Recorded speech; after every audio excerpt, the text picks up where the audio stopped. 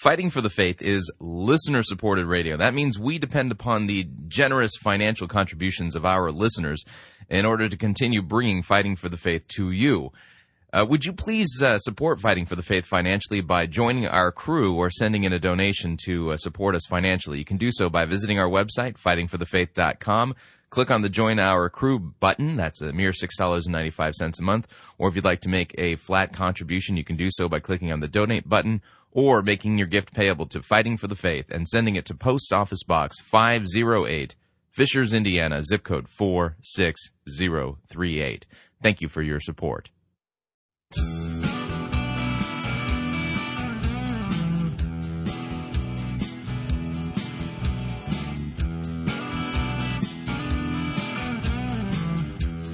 It's time for another edition of Fighting for the Faith. Tuesday, July 6th, 2010. It's our first normal day of broadcasting since last week.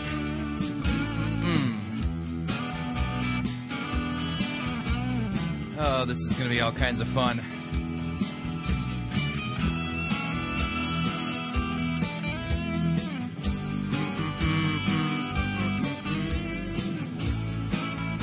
All right. Looking over my program notes here. Thank you for tuning in. You're listening to Fighting for the Faith. My name is Chris Roseborough, and I am your servant in Jesus Christ, and this is the program that dishes up a daily dose of biblical discernment, the goal of which is to help you to think biblically, to help you to think critically, and to compare what people are saying in the name of God to the Word of God. No shortage of bizarre things being said in the name of Christ, and they're coming from all sectors. In fact, over the weekend, I was listening to the latest installment of the White Horse Inn radio program. It's 30 minutes once a week. If you don't subscribe to this podcast, it's worth subscribing to, and you can get to it at whitehorseinn.org, whitehorseinn.org. And we broadcast here at Pirate Christian Radio their past episodes. It's kind of like old reruns of I Love Lucy. We do that here for the White Horse Inn. So it's White Horse Inn Classic on a daily basis here at Pirate Christian Radio. And the current edition has an interview with Os Guinness. And Os Guinness states in that interview, you've got to hear it. If you haven't heard it, you need to go and find this and listen to it. He states in that interview that evangelicals in the United States are becoming liberals. I've been saying this for a long time, but then again, I don't have the credentials that Os Guinness has. And so when Os Guinness weighs in and says that this is the case, this is big news. I mean, send up a flare. The Titanic is sinking. Something is seriously going wrong here. And so what we do here, we've noticed this trend here ourselves at Fighting for the Faith. And that's one of the reasons why we do the sermon reviews and we compare what people are saying in the name of God to the Word of God, because we've noticed the major shift that's been occurring in Christianity. Now, the sad part is that much of the shift that's been going on is a valid reaction against the excesses of the culture warring that has taken place, especially in the Christian right. And when you turn Christianity into basically culture warring or redefining the gospel in such a way that you're basically telling everyone to pull themselves up by their moral bootstraps and then God will bless us, well, you're just preaching the law without the gospel. And as a result of it, as sure as night follows day, for every action there's an equal and opposite reaction when it comes to things like that. And so you create the next generation of people who abandon Christianity. I mean, and what they're really abandoning is legalistic pietism. They're abandoning this idea that somehow they've got the inside track with God because, well, they don't smoke, they don't go to R-rated movies, they watch the correct television shows, they don't listen to secular music. It's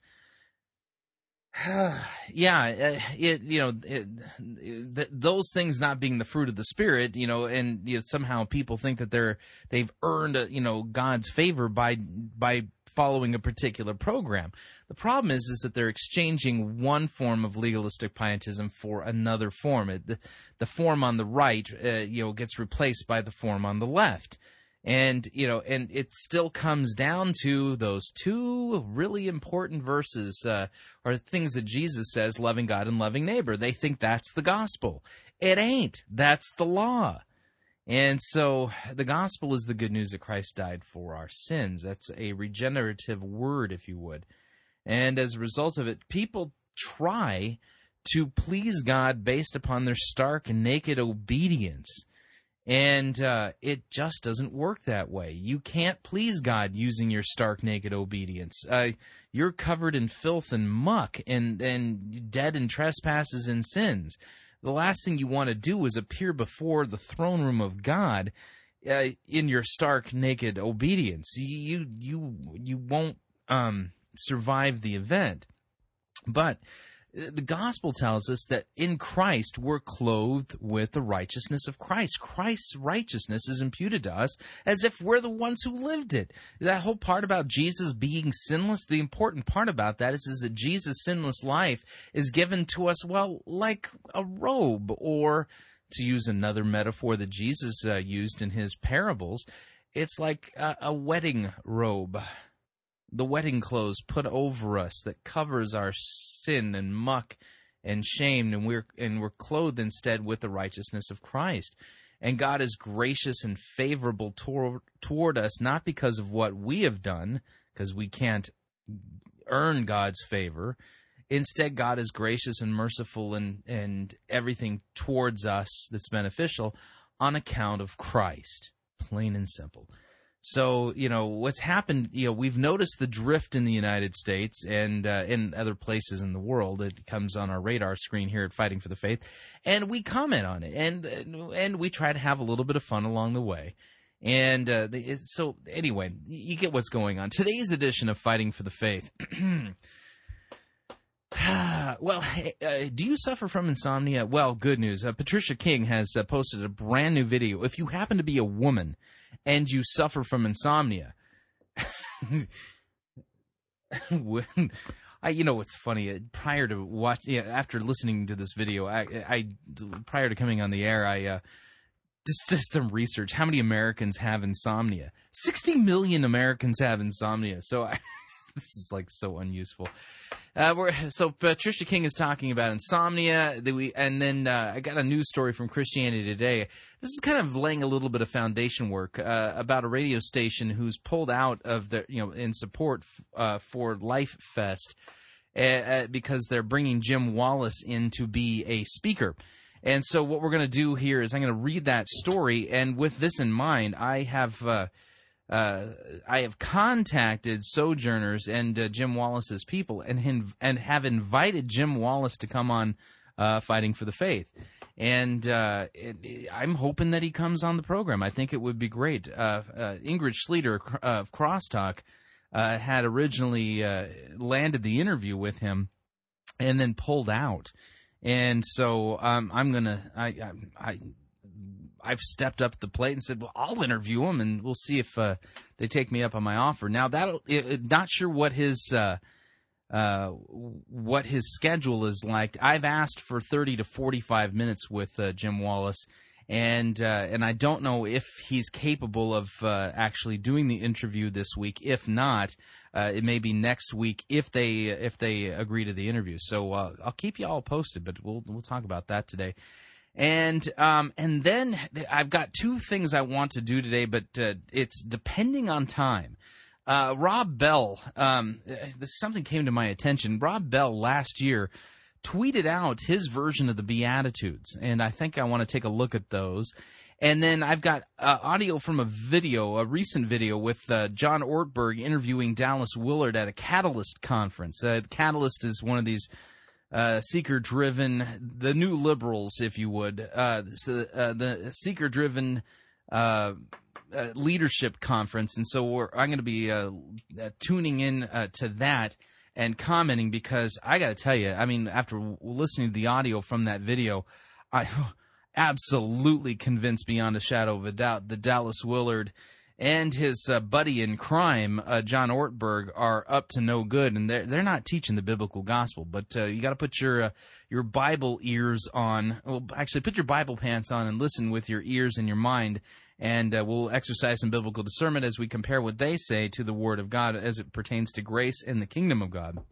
And then in the second hour, we've got a special treat for you. In 1972, a crack commando unit was sent to prison by a military court for a crime they didn't commit. These men promptly escaped from a maximum security stockade to the Los Angeles underground. Today, still wanted by the government, they survive as soldiers of fortune. If you have a problem, if no one else can help, and if you can find them, maybe you can hire the A-Team. Yeah, that's right. The A-Team. If you're not familiar, the A-Team. It's a blockbuster movie this summer, and we've got a sermon review in hour number 2 based on the latest A-Team movie from The Journey. Pastor Carrick Thomas is preaching a sermon on the A-Team. Because, the Bible is just full of car chases and rocket launches and explosions and AK-47s and machine gun fire and because the Bible reads just like a total dude movie, man. Okay, done. So that's my teaser for what's coming up in hour number 2. A sermon based on the A-Team. Ay, ay, ay, ay, ay. Okay. So with that, we're going to dive into the program proper. Please feel free to make yourself comfortable.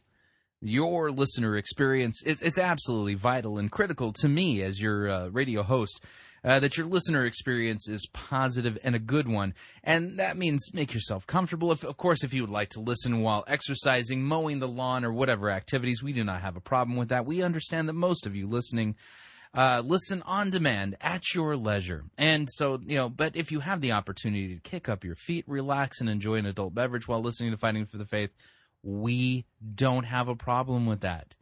Yes, we don't have a problem with that. Keep in mind, not only was Jesus a drinker, okay, but even the Corinthian church, well, they weren't told not to drink even after they were getting drunk on the communion wine. It's hard to get drunk on non-alcoholic communion wine. You'd have to drink a lot of it in order to get drunk. I think you'd blow up first, but that's a different story. So keep in mind, the biblical prohibition has to do with using God's gracious gift of adult beverages to an excess and getting drunk. So keep that in mind. With that, we're going to dive into the program proper, which means that we have to play our Patricia King music. Yes. Do you suffer from insomnia? Well, if you do, if you're one of the 30 million American women who suffers from insomnia, this special message from Patricia King, directly from God, might be for you. Oh, my goodness. I crack up every time I hear this woman. Anyway, here's Patricia King on a word from God regarding insomnia.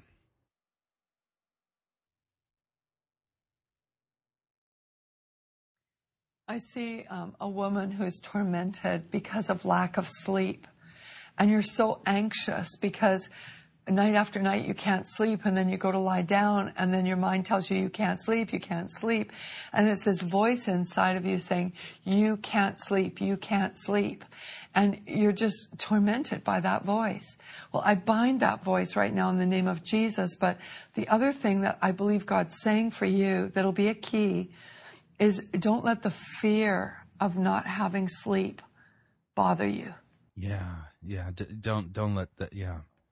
The devil, he's just a harasser. And if he can harass... I'm sorry, but I hate to interrupt here. It's come to my attention that when we talk about the word harassment, that it is inappropriate to pronounce it that way. Therefore, because pronouncing it that way may actually further aggravate the problem. And so in light of that, we will always be referring to that word in quoting it and pronouncing it harassment. Just want to let you know. He will. But if you call him at his game and you just take your stand, he will leave. And what's coming to me is the scripture in Isaiah 40 where it says the Lord, he doesn't slumber or sleep, and So God has insomnia. Is that what you're saying, Patricia? it's like you can draw on his strength even when you don't I mean, if he's not sleeping, don't you think he'd be tired by now? sleep. And so you could read a book, or you could pray, read your Bible, do whatever. Make good use of the time when you can't sleep, but just determine that you're not going to be tormented anymore. So in the name of Jesus Christ, I just cut off that torment now. Whew, now, if you're confused as to which particular person she was talking to, I've got a story here from National Public Radio entitled "Can't Sleep? Neither can 60 million other Americans." 60 million other Americans. So potentially Patricia King was getting a word for maybe as many as 30 million women. I'm kind of going with the idea that half of these would be women. Maybe not. Let me read the story. It gets into the. It might actually be worse for women. Scientists know relatively little about how chronic sleepiness works or why it disproportionately affects women and people over the age of 65. Roughly 60 million Americans are affected by the sleep disorder each year, and scientists disagree on the best ways to treat it. Well, apparently, you just need to talk to Patricia King. She just bounded. I mean, I bind it and boom, that just poof, I'm sure that solved the problem there. But, it sounded like she was talking to a specific, what a ridiculous thing. Anyway, that was a public service. Yeah. 60 million potential people disproportionately affecting women could have potentially, this was no special. I mean, seriously. I mean, this would be like me going, I'm getting a word from God. Oh, here it is. I've got a special word. There's somebody out there. It's a guy, and he's got a runny nose. Yes, you are suffering from the cold. See, God right now has made it so that you turned into this program at just the right time so that you can get this special message from God through me to you. The guy who is listening right now who has a runny nose, and wait, you got a scratchy throat, and it's a sore throat, and your ears are congested too. Yes, I have a special word for you, and I bind the stuffy nose and the itchy, watery eyes in the name of Jesus. And see, now send me money.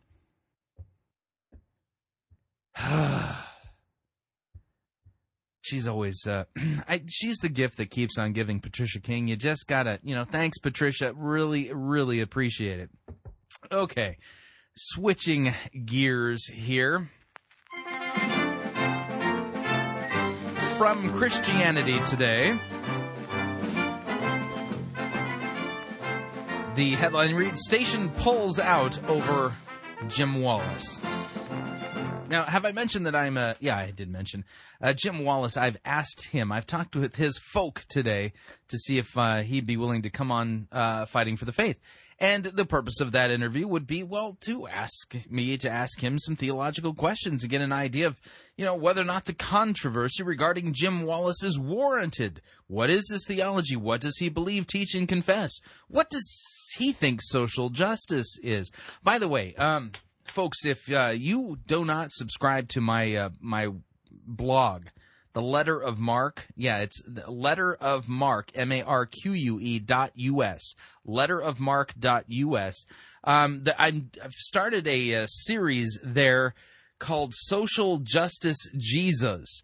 And the best way I can describe it is that, let's just say I was inspired by something I saw an emergent doing, and thought I would answer back. And so what I've done is I've taken different paintings, pictures, portraits of Jesus in action during his ministry, and I've poured into Jesus, put words in his mouth that are more in tuned with social justice, vis-a-vis those who buy into the Hegelian liberation theology, social justice type Jesus. And so I got to tell you, it kind of is jarring to, I mean, I'm the one who put these things together, and right now, currently, we've got 3 of them published, and I think I'm up to 10 of them that I've created. So there's 10 in the series so far, but only 3 of them are published. So this is going to be an ongoing serial, if you would, at Letter of Mark. Please grab those and forward them on to your friends, because they kind of make an important point. Anyway, Jim Wallis, let me read this story here. This is by Trevor Persaud of Christianity Today. The story reads, Life Fest 2010, a Christian music and preaching festival, has one less sponsor today. A Christian radio station felt the need to pull out because the festival featured Sojourners founder Jim Wallis on its slate of speakers. The festival, scheduled for July 7th through the 11th in Oshkosh, Wisconsin, boasts more than 150 Christian artists, speakers, and comedians. Wallis will be Friday night's keynote speaker. Over 15,000 people are expected to attend. But this morning, the Oshkosh Northwestern reported that radio station Q90 FM had pulled its sponsorship because of a fundamental disagreement on the wisdom of bringing Mr. Wallis to Life Fest. Q90 FM posted a statement on their website explaining that the station's leadership felt Wallis's political views, particularly those regarding social justice, to be humanistic, and that Wallis and Sojourners are seeking an unholy alliance between the church and the government. Now, this is interesting. This is very interesting. Now, Q90 FM apparently is a Christian station, and they think that his politics are too humanistic. Now, my question would be, what about his theology? What is his theology humanistic? I mean, these are questions that I want to ask Jim Wallis personally.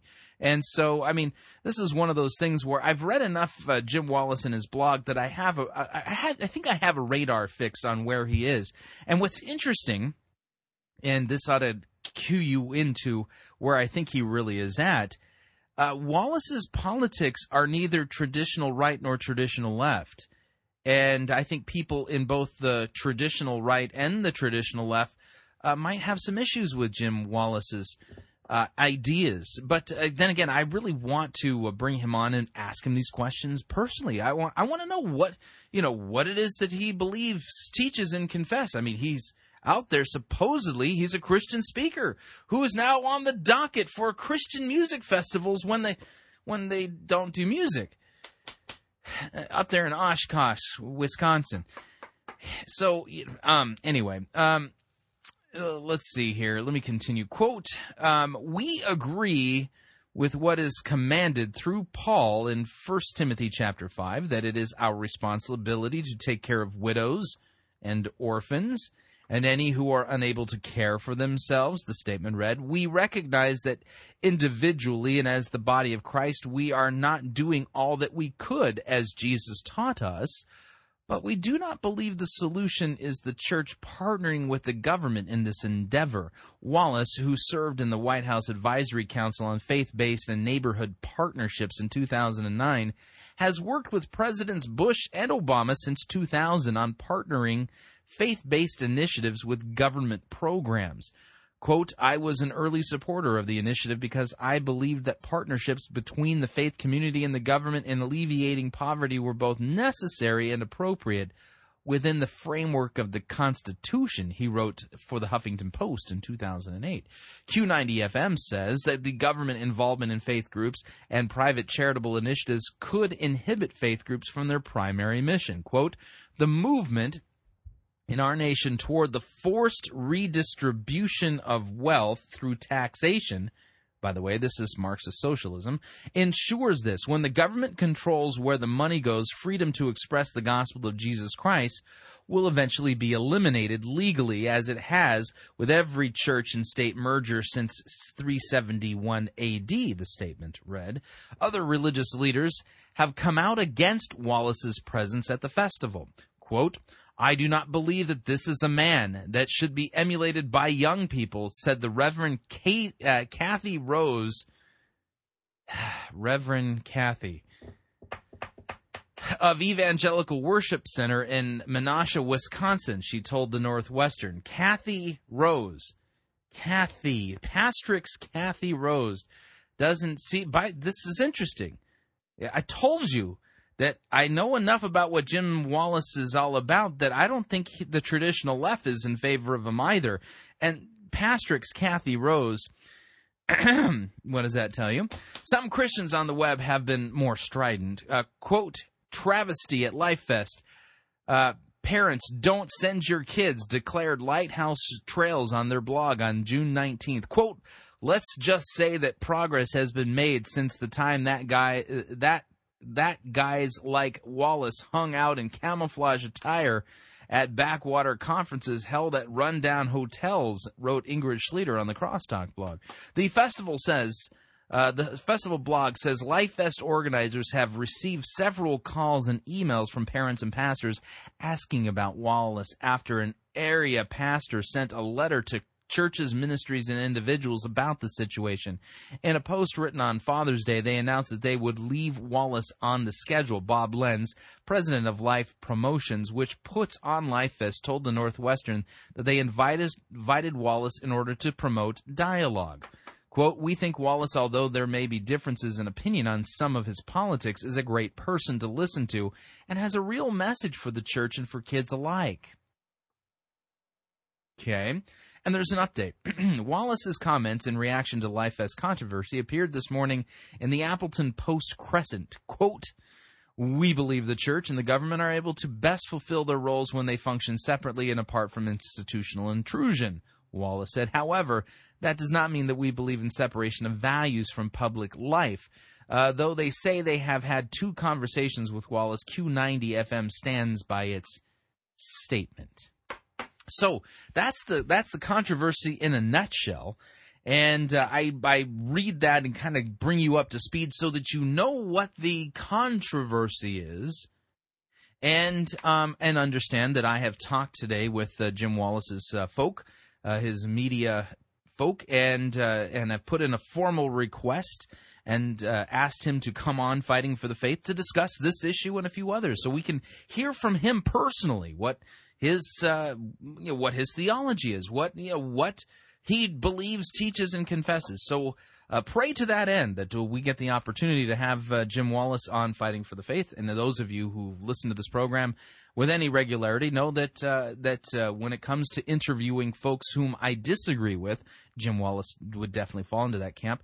That I don't interview them with the hopes of debating them, but instead asking questions that will help us understand what they believe, what their doctrine is, what their theology is, so that you can compare what they say in the name of God to the Word of God. We're up on our first break. If you'd like to email me regarding anything you've heard on this edition or any previous editions of Fighting for the Faith, you can do so. My email address, talkback@fightingforthefaith.com, or you can ask to be my friend on Facebook. It's facebook.com/Pirate Christian, or you can follow me on Twitter. My name there, Pirate Christian. We'll be right back.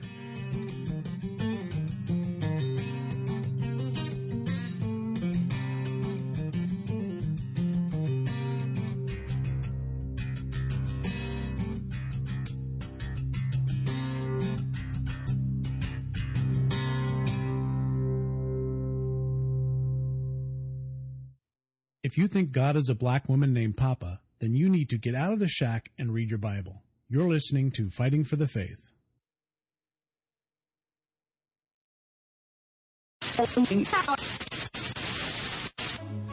You're listening to Pirate Christian Radio. We'll be taking your false doctrine now.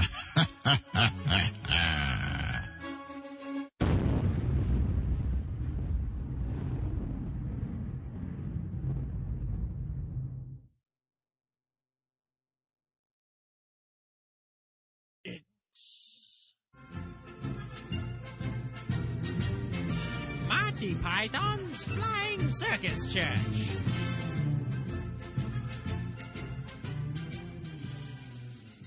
You're listening to the Emergence Sports Network here on Pirate Christian Radio. You've tuned in just in time to catch today's Emergence Ball match between the Promo Bombers and the Majestic Mystics. Today's match is proudly brought to you by Rex Kwando's Bible Pants. There's the buzzer, and they're off. McLaren dribbles the pigskin down to first base, takes out his putter, and... Whoa! Jones checks McLaren against the boards, and then passes to Paget in left field. But wait, Bulls Weber is charging from the 10-yard line, and she slam dunks from the foul line. That's a birdie. The crowd is going wild. When was the last time you saw something like that? I don't think I've ever seen anything like this.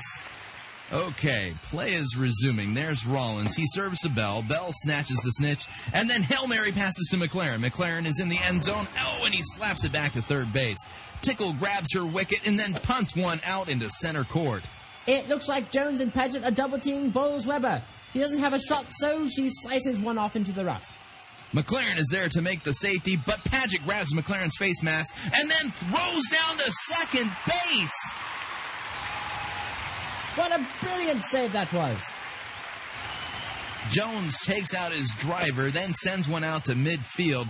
Tickle headbutts the ball and then sends it back to McLaren. He vaults over the pommel horse. Oh, and he sticks the landing! Unfortunately, the degree of difficulty wasn't that high, but McLaren racked up 7 brownie points. Tickle sets up for the kickoff. But wait, Jones is trying to steal third base. Tickle slap shots the ball back to Bowles Weber, but Jones is safe! He's safe! That means it's going to be third down with 44 meters to the pin. Looks like this match is going to go into sudden death.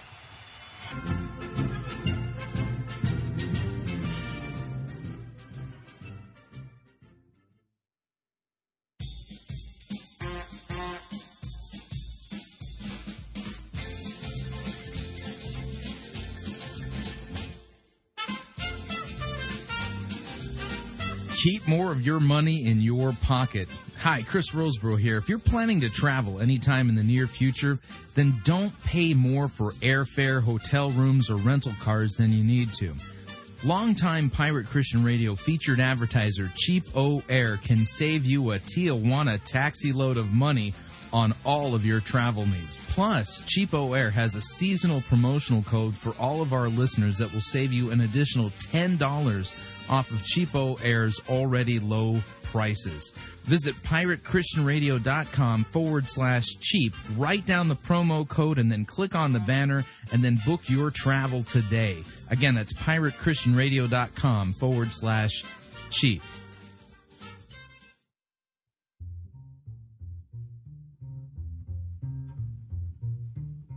Are you tired of giving gifts that are as boring as elevator music? I mean, how many ties and dust-collecting paperweights does a person need?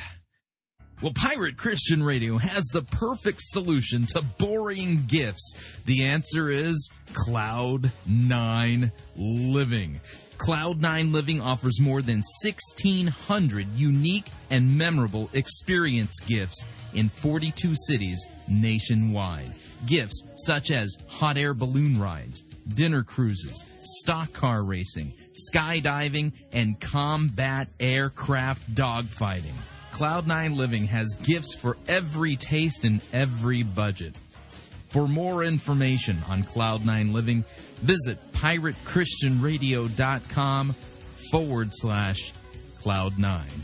Again, that's piratechristianradio.com/Cloud9. You'll be glad that you did.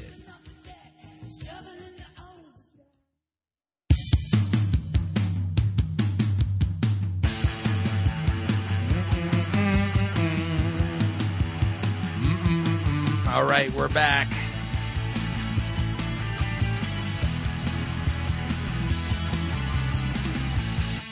Warning. If you think social justice is done by the government in the name of Christianity, you don't understand the gospel. Need to remind you all, Fighting for the Faith is listener-supported radio. That means we depend upon your generous gifts and financial contributions in order to continue to bring this important radio outreach to you, as well as to the world. You can partner with us. That's what you do. You can partner with us financially by visiting our website, fightingforthefaith.com. When you get there, you will find two friendly yellow buttons. One says donate, the other says join our crew. When you join our crew, you're signing up to automatically contribute $6.95 every month to the ongoing work of Fighting for the Faith and Pirate Christian Radio. And the important part about that is that once we achieve our goal of 1,000 listeners who've joined our crew, we have a little bit of ways to go still. Then on a monthly basis, that'll make it so that we can meet our budgeted expenses. Now, we're going to have to raise the number above 1,000 as we get into our new fiscal year, which we're on a bizarre calendar, by the way, which is coming up in the fall. And the reason why is, well, because Pirate Christian Radio is very popular. And as a result of it, our broadcasting fees have gone up as our audience has grown. So this is good stuff. And so anyway, but the more people that we have that join our crew and we have that ongoing cash flow, it basically makes it so that it takes out the peaks and the valleys in our financial support, so that month after month after month we have some consistent income so that we can pay our bills. Mucho importante. Of course, if you would like to specify a specific amount that you would like to contribute to Fighting for the Faith and Pirate Christian Radio, you can do so by clicking on the donate button on our homepage. Or you can make your gift payable to Fighting for the Faith and send it to Post Office Box 508, Fishers, Indiana, zip code 46038. Okay, I'm going to save the Rob Bell Beatitude thing for tomorrow. So with that, this just went up a few days ago at the Catalyst Vimeo web page. Vimeo is like a YouTube-like service, but it allows you to post videos that are a lot longer than 10 minutes, whereas YouTube kind of limits you to only 10 minutes. And this is from the Catalyst West 2010 conference, and this is John Ortberg and Dallas Willard. Listen carefully. You're going to hear a false gospel, and you get your Bible out, too, while you're at it. We're going to need to unpack a few things here, so with that in mind, here is Dallas Willard and John Ortberg.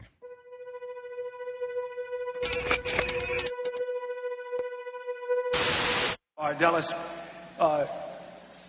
we're meeting together, and there's an awful lot of folks here in their 20s and 30s who are leading and will be leading and shaping the church. Yeah, that's right. A bunch of leaders, a bunch of them that will be shaping and leading the church. So I want you to keep this in mind. What you're about to hear is being taught at and said to a bunch of seeker-driven leaders. And what's the seeker-driven movement? It's basically a new liberalism. That's what this is. For some time to come. You've been in the church for 70 years. What has the church not been getting right that you think perhaps God is calling this generation of church leaders to get right, that needs to be gotten right? Okay, so what has the church not been getting right? Listen carefully. Well, of course, there are a lot of dimensions to the church, primarily speaking about the one that you and I probably know best. For various reasons, their problem is with their message. What is the central message? Okay, so according to Dallas Willard, what the church has been getting wrong is the central message of the Christian faith. Okay.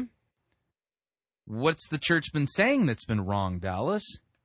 And the inability to make touch with what Jesus himself presented as the central message undermines all of the efforts of the church, because unless you understand that Jesus invites us through faith in him, that means putting your confidence in him, to actually live in the kingdom of God now, there will not be a basis for discipleship and transformation. Now, when I was growing up in the church, the central message was real clear. It was the gospel. And what we thought of as the gospel was, it was the announcement of the minimal entrance requirements for getting into heaven when you die. Okay, did you hear that? That's John Ortberg. And by the way, that's a straw man. He said, when I was growing up, we were told that the central message of Christianity was the gospel. And how was the gospel defined? By the way, the Bible defines the gospel as the announcement that Christ was crucified for our sins and raised again on the third day for our justification. See 1 Corinthians chapter 15, verses 1 through 7. If you have any confusion about what the gospel is, that's it. And so what did John Ortberg just do here? He created a straw man. The central message of the Christian faith, and I dare defy any of you to find me a church where really for the past 50, 60 years, the gospel is the announcement of the minimal requirements necessary to get into the kingdom of heaven. Having grown up in the greater American, the greater churches in America, from the time I was in junior high, I have yet to run across this church. Churches even of basically every stripe that I've been a part of, and I've been to quite a few different types of churches, have not just said, well, we're going to sit here and, we're just going to, well, now that we've preached the gospel and we all know what the minimal requirements are now to get into heaven, we're just going to sit around and, just wait. Yeah, anyone ready to go to heaven yet? Well, anyone ready to die? No, not yet. How many more minutes before? Anyone close to die? Serious. I don't know any church that did that. Every single sermon that I've ever heard has touched on sound biblical doctrine as it relates to eternal truths and how these eternal truths impact our daily life. The gospel impacts my role as a father. It impacts my role as a radio host. It's impacted my role as a husband and as a son, as a student. Seriously, this is a complete straw man. It's really easy to beat up on a straw man, by the way. They don't punch back. Yeah. Right. It's kind of like passing the written part of the driver's test. You get 3 of them wrong, you got to do it again. Yeah. Except now you don't get to do it again on this one. And there's been a lot of discussion, and there is a lot going on right now about the gospel in our day. And I don't think there's anybody who more than you has helped us to think again, really not in a new way, really in a more biblical way. Now, hold on a second here. Dallas Willard, in case you're not familiar with him, he and Richard Foster basically are the unholy duality when it comes to resuscitating and breathing life into and repackaging Roman Catholic monastic mysticism and basically passing it off to the American consumers in the church as, quote, spiritual disciplines. Supposedly, if you just practice these spiritual disciplines, then God will say, oh, look, you're practicing those disciplines, so I'm going to use that time that you're doing these things to transform your life. What are the disciplines? Silence, solitude, practicing the presence of God. It's mysticism. That's a basic form of it. These are not the biblical means of grace, by the way. Just want to point that out. But but since Dallas practices mysticism, let's find out what he thinks on the subject. About what the gospel is. So, if the gospel of Jesus isn't primarily, here's how to make sure you get into heaven when you die, what is Jesus' gospel? It's how to get into heaven before you die. Did you hear that? Backing up the tape. Listen again. Really not in a new way, really in a more biblical way about what the gospel is. So, if the gospel of Jesus isn't primarily, here's how to make sure you get into heaven when you die, what is Jesus' gospel? It's how to get into heaven before you die.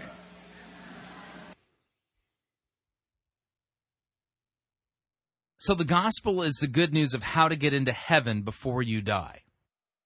Really? I can't wait to hear how he backs this up from the Bible. That's it. That's why the New Testament, for example, routinely treats you as if you have already died. is because you have made a transition from a life on your own to a life that God himself is living in his kingdom. So you get to be a part of that. And so when Jesus comes, you know, any New Testament scholar, I believe, would tell you, what did Jesus preach? They would say the kingdom of God. That's not quite right, because what he preached was the availability of the kingdom of God. Really, Jesus taught the availability of the kingdom of God. By the way, if you have your Bible, open up to Hebrews chapter 11. I want to take a look at some points here. We've got to do some work, got to do some cleaning up, because things are not right here. Hebrews chapter 11. Let me check my notes here. Okay. Oh yeah. Okay. We're gonna look at verse 13, but I'm going to back it up a little bit for. Here we go. Hebrews chapter 11. I'm going to start at verse 8. By faith, Abraham obeyed when he was called to go to a place that he was to receive as an inheritance. And he went out not knowing where he was going. By faith, he went to live in the land of promise, as in a foreign land, living in tents with Isaac and Jacob, heirs with him of the same promise. For he was looking forward to the city that has foundations, whose designer and builder is God. Okay. By faith, Sarah herself received power to conceive, even when she was past the age, since she considered him faithful who had promised.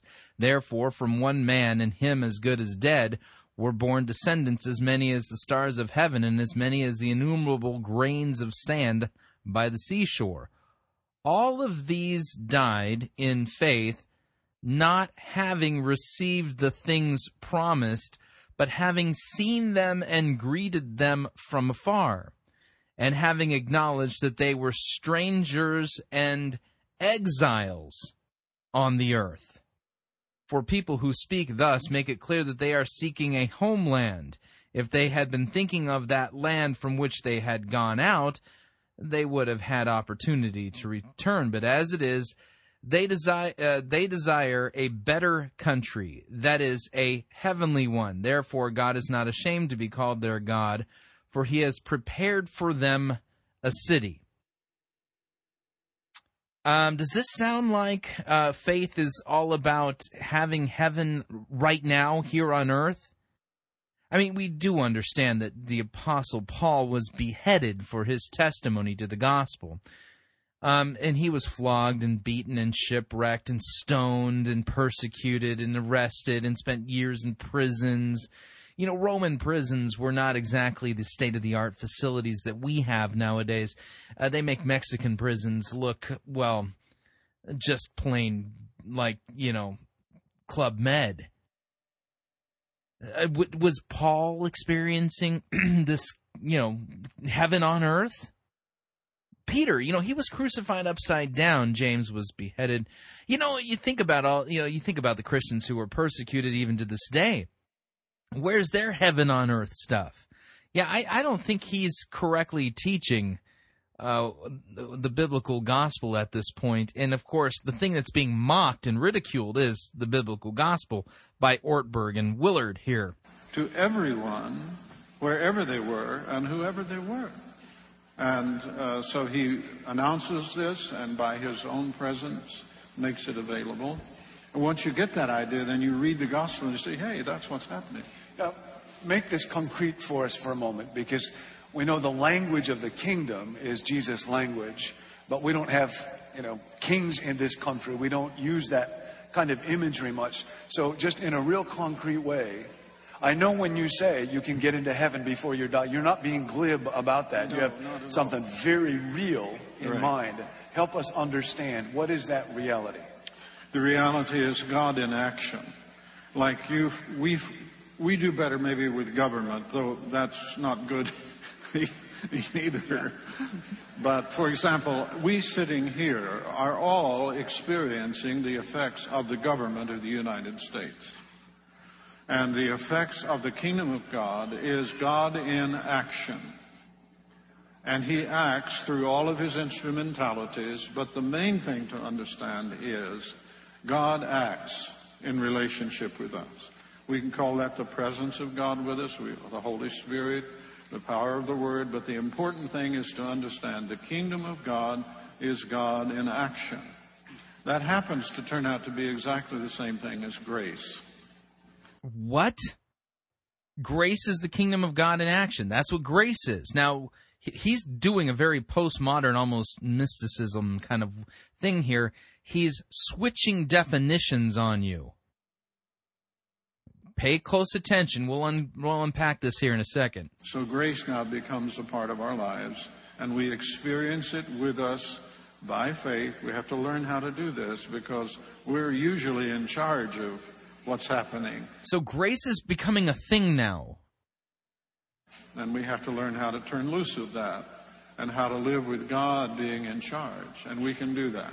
Let me pause you there for a moment, too. Some of us were talking yesterday. I grew up with the idea that grace was just a synonym for the forgiveness of sins. Yeah. Just a synonym for the... Grace is just a synonym for the forgiveness of sins. It's just... Let me, if you have your Bible, flip over to the New Testament, Romans chapter 3. Let me point this out. Romans chapter 3, we'll start at verse 19. For we know that whatever the law says, it speaks to those who are under the law, so that every mouth may be stopped and the whole world may be held accountable to God. For by works of the law, no human being will be declared righteous in God's sight, since through the law comes the knowledge of sin. But now the righteousness of God has been manifested apart from the law, although the law and the prophets bear witness to it. The righteousness of God that is through faith in Jesus Christ for all who believe. For there is no distinction, for all have sinned and fall short of the glory of God and are declared righteous by God's grace as a gift through the redemption that is in Christ Jesus. So let me see. All fall short of all have sinned and fall short of the glory of God and are declared righteous by God's grace as a gift. Okay. Now this is interesting. Okay. Keep this in mind. Faith has an object. Faith has an object. So if you have faith, you have to have it in something, or it has to focus in on something. I have faith that my truck is going to start when I put the key in the ignition. That's why I hop into the driver's seat and put the key in the ignition and turn it. I trust that it's going to turn on. So in that sentence, my truck would be the object of my faith. It's like eyeballs, okay? Whatever you're focusing in on. So faith always has an object. The object of the Christian faith is Jesus Christ. Okay? We have faith in Him. We trust in Him. We trust in His mercy. We trust in His grace. So grace is a little bit different than faith in this sense. Grace tells us it's about the object of our faith, which would be Christ, that He's gracious and merciful and kind. So grace by itself, if you detach it from the thing from which it emanates from, you turn it into something that it's not. Okay, so if I think of it this way, if I said that I'm going to be gracious and kind to you all and I'm going to offer this edition of Fighting for the Faith completely for free, you think, well, you already get it for free. That's beside the point, just work with the metaphor. Okay, I'm going to be gracious. Who's the one being gracious? Me. If you were to download it for free, you're downloading it for free because I am being gracious to you. It is by grace that I am giving it to you. I am the one who's being gracious. Gracious is modifying me. It's talking about me. So when we talk about grace, we're talking about God. God is the one who is gracious. God is the one who is merciful. God is the one who is kind. Grace is not a substance. Grace is something that describes God's attitude towards us as being gracious. Does that make sense? So when we talk about grace, you can't divorce it from God and turn it into basically turn it into some kind of substance apart from God. That's not it at all. Okay? So let me read this again. For all have sinned and fall short of the glory of God and are justified or declared righteous by God's grace as a gift. Now, are we saying, according to Paul, is the grace of God synonymous with the forgiveness of sins? Yeah, actually it is. Because it's through the forgiveness of sins that we have this right standing before God, that we are declared righteous in God's sight. It's by His grace. So what is grace? By the way, the Greek word for grace here is charis. Let me pull this up in my Greek. Let me see here. Charis, that's the Greek word here. Let me read some of the definitions here. A winning quality or attractiveness that invites a favorable reaction. Graciousness or charm or winsome. A beneficent disposition towards somebody. This is the one that comes into account here. A beneficent, that's kind, disposition towards somebody. Favor, grace, graciousness, care, goodwill. You can think of grace as the unmerited favor of God. God having a kind disposition towards us, or we experiencing God's favor and graciousness, not because of something we have done, but on account of what Christ has done on the cross. These are all biblical ways of discussing grace. But if you listen to what Ortberg is doing here, and you listen to what Dallas Willard is doing here, these two guys are trying to deconstruct the biblical definition of grace and replace it with a non-biblical, Christian-ish sounding definition of grace. It's more in line with the spiritual disciplines that they're selling, which are basically repackaged legalistic Roman Catholic mysticism. We continue. Yes. And so that really the only people who need grace are people who are unforgiven sinners. Okay, let me back this up so we can keep the context here. I want you to hear what he's doing. Some of us were talking yesterday. I grew up with the idea that grace was just a synonym for the forgiveness of sins. Yes. And so that really the only people who need grace are people who are unforgiven sinners. Well, I know that that's true. And I've heard leading ministers in our country here say that the only role of grace is guilt and forgiveness.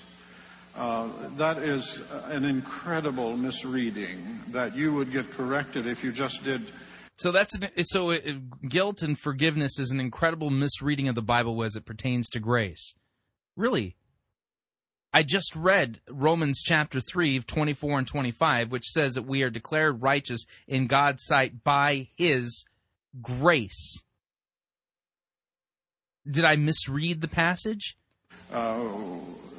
Inductive Bible study with grace, you would find almost immediately that it's for life, not for forgiveness. It's for enabling. Oh, so grace is for life. It's not for forgiveness. By the way, what he's doing here, this is an artificial split, okay? What's the famous saying, divide and conquer? By the way, there are passages in the Bible that talk about grace in such a way that God gives us His grace and favor in order to get through the trials and tribulations of everyday life. But again, grace isn't stuff. Grace describes God's disposition towards us as a result of Christ's work on the cross. So it's for our salvation, and it also is grace is provided for us in light of our daily living out of our faith. God gives us the grace. God is gracious towards us in His favor towards us in the trials and the tribulations that we endure. But that's His favor towards us, His kindness towards us. It isn't a stuff. Grace has a place from which it originates. And every time in Scripture it talks about grace, that grace originates in the very being and essence of God Himself and His disposition towards us, which is only kind and gracious as a result of what Christ has done on the cross. Us to live in such a way that God is a part of our lives and helping us to lead the life that He wants for us. The sinner is not the one who uses a lot of grace. The saint uses more grace. Listen to how he's describing the term. It's basically grace is something you can consume now. Saint burns grace like a 747 burns fuel on takeoff. So grace is now a fuel that we burn like a 747. No, it isn't. It isn't a stuff. Grace talks about God's attitude towards us. Because everything they do is a manifestation of grace. And grace, we're not running out of grace. There's lots of it. And so we can use it. But we have to learn to do that, and primarily it means that we no longer just trust our own efforts to manage our lives. That's our kingdom. And unfortunately, it turns to be a part of a darker kingdom. And then when, as Colossians 1 says, we are transformed or translated out of the kingdom of darkness into the kingdom of the Son of His love, and that's what happens at the new birth, then we begin to experience grace for the first time. Wow. That's completely convoluted and a completely different gospel. Which, by the way, that kind of reminds me, I think Patricia King has something that she would like. Yeah, Patricia King would like to put her bid in on this teaching, by the way. She thinks she has a greater amount that she can add to it. So, thank you, Mr. Auctioneer. We'll take the bid from Patricia King now. Thank you. Yeah, okay. So here's Patricia King chiming in on almost the identical theme here. Why is it that Patricia King and Dallas Willard sound so much alike? Hi there. A lot of times when we talk about salvation, people think, oh, well, yeah, I asked Jesus to forgive me my sins, and now I'm forgiven, and I belong to Him. I feel a big but coming. Remember, many times in a sentence, the word but erases the thing in front of it. Which is right. That's absolutely right. It's awesome. It's glorious. It's over the top, exciting. Yeah. But there it is. Yeah, some salvation, forgiveness of sins, going to heaven. Yeah, that's great. But salvation is more than just having your sins forgiven and given a ticket into heaven. The word salvation. She sounds just like Dallas Willard. In the New Testament, it encompasses health for your body, soul, and spirit. It encompasses deliverance and freedom. See, her bid, she's bidding higher than Willard and Ortberg. I mean, she's offering us, health and prosperity. I don't think Ortberg and Willard were exactly laying this offer on the table here. Prosperity and just everything that pertains to off-the-charts kingdom life. So the moment you come into Christ, all of that is available to you. All the promises of God are yes and amen. And so when you realize I'm saved from, it's not just from your sin. It's not just, I'm saved from my sin and I'm forgiven. I'm saved from sickness and disease. I'm saved from poverty. I'm saved from depression. I'm saved from bondage. You can save me from depression? No way! I'm feeling happier already. I'm saved from sadness. I'm rescued from everything that wasn't invested into me when creation began. You see, when God created you in the very, very beginning, where there was no sin, everything was glorious. There was fullness of joy in the presence of God. There was nothing to resist love. I mean, it was perfect, perfect, perfect environment. Well, you've been saved from everything that resists that. Isn't that amazing? Oh, boy. What's amazing is that you were able to make all of those statements without backing it up from a single passage in the Bible. I bet if I opened my Bible, I wouldn't find that teaching there. Folks, there's a reason why Patricia King and Dallas Willard sound like they're selling pretty much the same thing. The reason why is that both of them have something fundamentally in common. And the thing that they fundamentally have in common is a denial of sola scriptura and a belief that they are receiving direct messages and direct revelation from God. They are both, to use the classic term here, enthusiasts. They don't believe in sola scriptura, and as a result of them, both of them are getting messages from the spirit realm, if you would, and are supplanting those so-called messages from the spirit world and putting them on top of and using that to be the lens by which they read the Bible. They're enthusiasts. They don't believe in sola scriptura. Both of them are mystics. Is it any wonder that they both come up with pretty much the same ideas regarding, this salvation thing? It's not just that you were saved, it's that you can have heaven here on earth. Yeah, the Bible doesn't teach that. And this is basically an over-realized eschatology. Totally, yes, there are promises in the Scripture that do promise that all of our needs will be eternally met by our Father, our God in heaven. But this is not inaugurated here and now while we still cling to and have our mortal bodies. We all still get to experience death, if you would. All of these promises that of that is really realized at the second coming of Christ, when Jesus Christ sets up his kingdom, his eternal kingdom, and we live with him for eternity in uncorruptible bodies.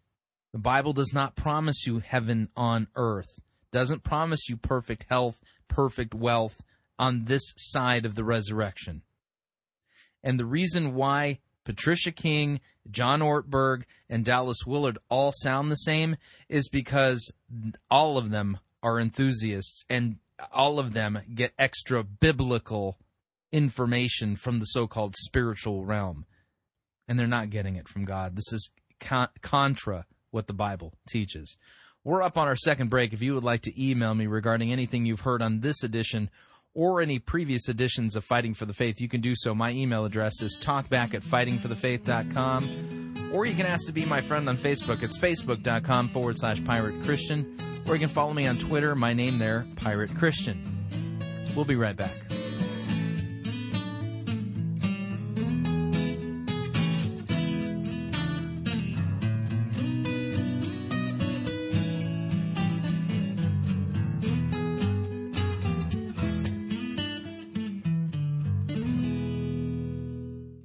If you want advice on how to have your best life now, you're in the wrong place. You're listening to Fighting for the Faith. This is the air I breathe. This is the air I breathe.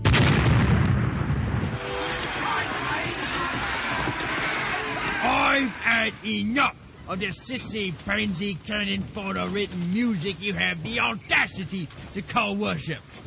Men, put this entire girly praise band in the boo box.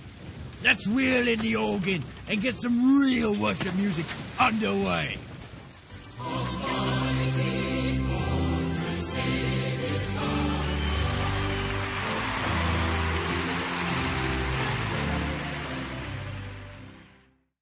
Ye be listening to Pirate Christian Radio.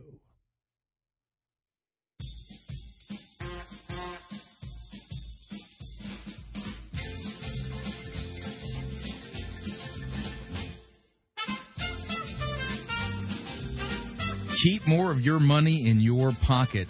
Hi, Chris Roseborough here. If you're planning to travel anytime in the near future, then don't pay more for airfare, hotel rooms, or rental cars than you need to. Longtime Pirate Christian Radio featured advertiser Cheap O Air can save you a Tijuana taxi load of money on all of your travel needs. Plus, Cheap O Air has a seasonal promotional code for all of our listeners that will save you an additional $10 off of Cheap O Air's already low prices. Visit piratechristianradio.com/cheap. Write down the promo code and then click on the banner and then book your travel today. Again, that's piratechristianradio.com/cheap. Hello, this is Reverend Matt Slick, President and Founder of the Christian Apologetics and Research Ministry. I wanted to let you know about our online schools of theology, apologetics, and critical thinking. Each school has been developed out of my more than 30 years of experience as a teacher, author, and defender of the Christian faith. With these schools, you can learn what you need to know about the Christian faith, how to defend it, and how to promote the gospel. The 3 schools are very easy to use, and you can go through them at your own pace. They're designed with short, succinct lessons that include topics such as Christian doctrine, the Bible, evangelism, the cults, atheism, evolution, Islam, logic, and critical thinking. Each lesson is followed by questions that you answer in a self-paced fashion. So, in order to grow in your Christian faith, please visit carm.org. That's CARM.org, and click on the link for the online schools at the top of the page. And enter the code PIRATE to receive a 10% discount.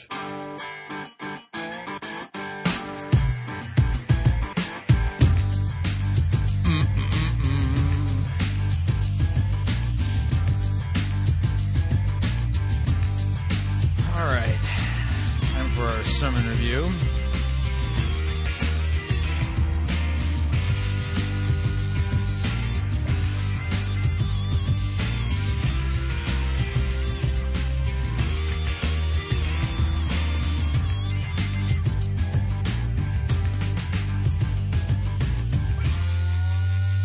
All right, let's cue this up here.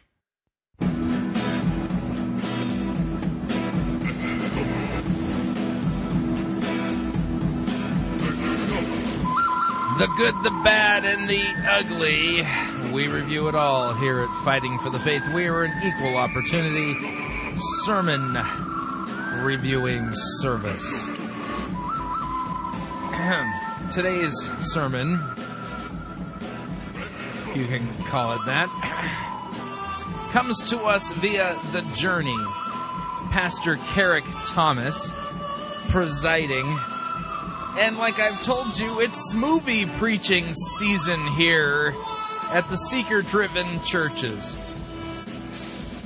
So the sermon is on,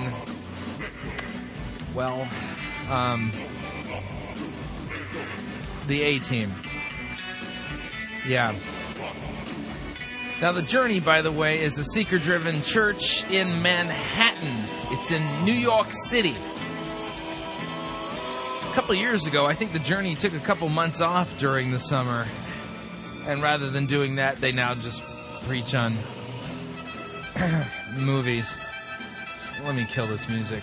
So without any further ado, I know you've been dying to hear a manly sermon, on the A-Team. They, by the way, the week before the A-Team sermon, they preached on Sex in the City 2. And it was, the name of the sermon was Sex in the City 2, Sex and My Self-Image. Yeah, because the Bible is just chock full of stuff about your self-image.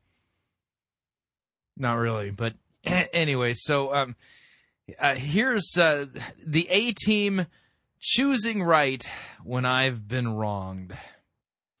In 1972, a crack commando unit was sent to prison by a military court for a crime they did not commit. These men promptly escaped from a maximum security stockade to the Los Angeles underground. Today, still wanted by the government, they survive as soldiers of fortune. If you have a problem and you can find them, if no one else can help and you can find them, maybe you can hire the A-Team. Now, that was the opening line from the 1980s TV show, The A-Team, that has been turned into one of the summer's biggest blockbuster movies of the year. And I have to admit, Now, here's the question. Already, my eyes are rolling, my head is spinning. Oh, good night. Spoken with the same manliness as the guy who did the warrior sermon. Jesus is a warrior. Yeah, who cares if it was a blockbuster? This is not appropriate material for a sermon. Now, keep in mind, what we've noticed in the past with these seeker-driven guys is that when they preach on movies, it's usually the quintessential bait and switch. Oh, look how relevant we are. We're preaching about the movie The A-Team.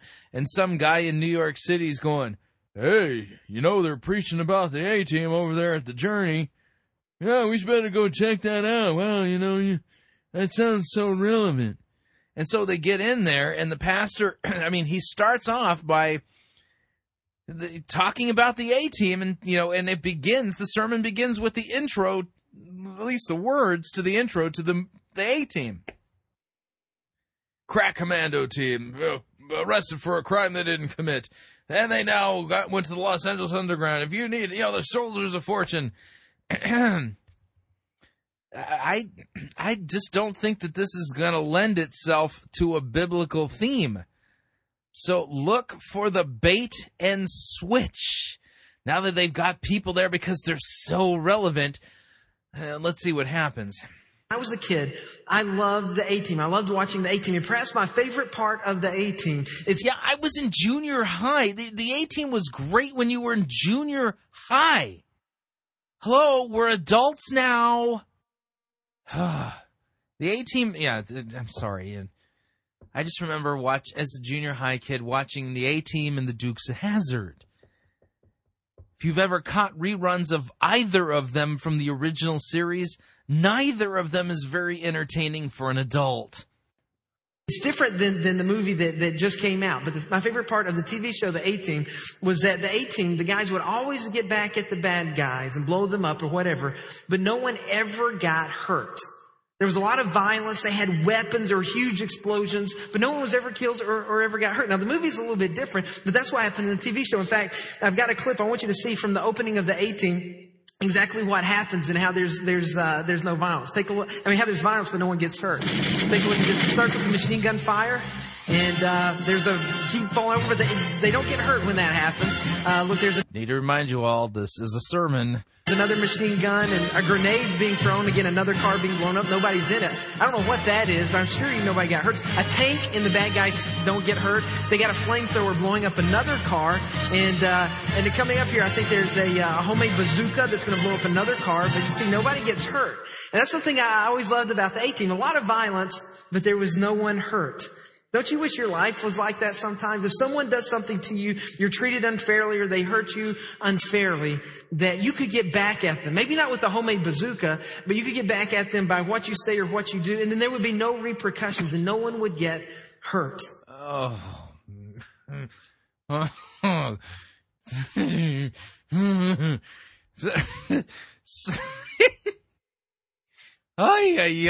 just dying here. Okay, so let me see if I have this straight, Carrick. You are preaching on movies, and you're preaching on the A-Team, and so because the entire storyline of the A-Team doesn't lend itself to any biblical preaching, you have to pull out of your bag of tricks an observation regarding the 1980s television show, The A-Team, and that was, even though there was military-style violence, no one ever really got hurt. And now you're taking that little thing and transitioning this into now something that represents kind of more or less a moralistic, Bible-ish type of sermon. By the way, the bait and switch has now officially taken place. Good night. But life isn't like that, is it? You see, when we get hurt by the actions or by the words of another person, and we decide to hold a grudge or to get back at them, oftentimes it just ends with more hurt and more resentment on our part. You see, today we're continuing with our God on Film teaching series, and we're going to be looking at the movie The A-Team and Doing Right When I've Been Wrong. And throughout this series, we're looking at 8 of the summer's biggest blockbuster movies, and it's a big spiritual theme behind each one. 8 blockbuster movies, and the spiritual theme. Yeah, but he's not actually preaching about any of the spiritual themes in the movie. He's not telling you the truth. He's done a bait and switch. He's done the old switcheroo. Yeah, I noticed that when you look at the television show from the 80s, no one ever got hurt, and so now we're going to... Oh, good night. And the strongest spiritual theme, I think, in the A-Team is here you have a group of guys who were unfairly convicted of a crime they didn't commit, but instead of just getting angry, instead of just getting revenge, instead of, turning bad, they end up helping people who are in need, helping the powerless and those who don't have anybody that will stand up for them. They turn out to be pretty good guys. And here's the truth. We've all faced tough situations where we were wronged by someone unfairly. Whether it was an ex-boyfriend or an ex-girlfriend, whether it was our spouse, whether it was a friend, it was a coworker, or our boss at work. Maybe it was a parent. Maybe we were hurt long ago by a parent. Some people here I know have dealt with abuse. And every time we're hurt unfairly, we have a choice to make. So every time we're hurt unfairly, we have a choice to make. We could either strike back or we can become soldiers of fortune in the Los Angeles underground. That choice is, how are we going to respond? Fortunately, the Bible has a lot to say about this. So go ahead and pull out your message notes. And those of you here in Manhattan, those of you joining us in Brooklyn and in Queens, pull out your message notes. And I want you to look at the verse at the top of your outline. You see, Jesus had a disciple and his name was Peter. And Peter had a problem with forgiveness. He had a temper, anger problem. In fact, the night that Jesus was arrested before he was... Peter had an anger problem? And Jesus didn't put him into anger management classes? Crucified, Peter pulled out his sword and lopped off the ear of one of the soldiers. He had a temper problem. He wasn't very good at forgiving. So it's... What? How do you know that Peter cutting off the ear of Malchus didn't happen because Peter was trying to defend himself? Right? Does the scripture say that the reason why Peter cut off his ear was because he had an anger management problem and because he had a bad temper? Oh, man.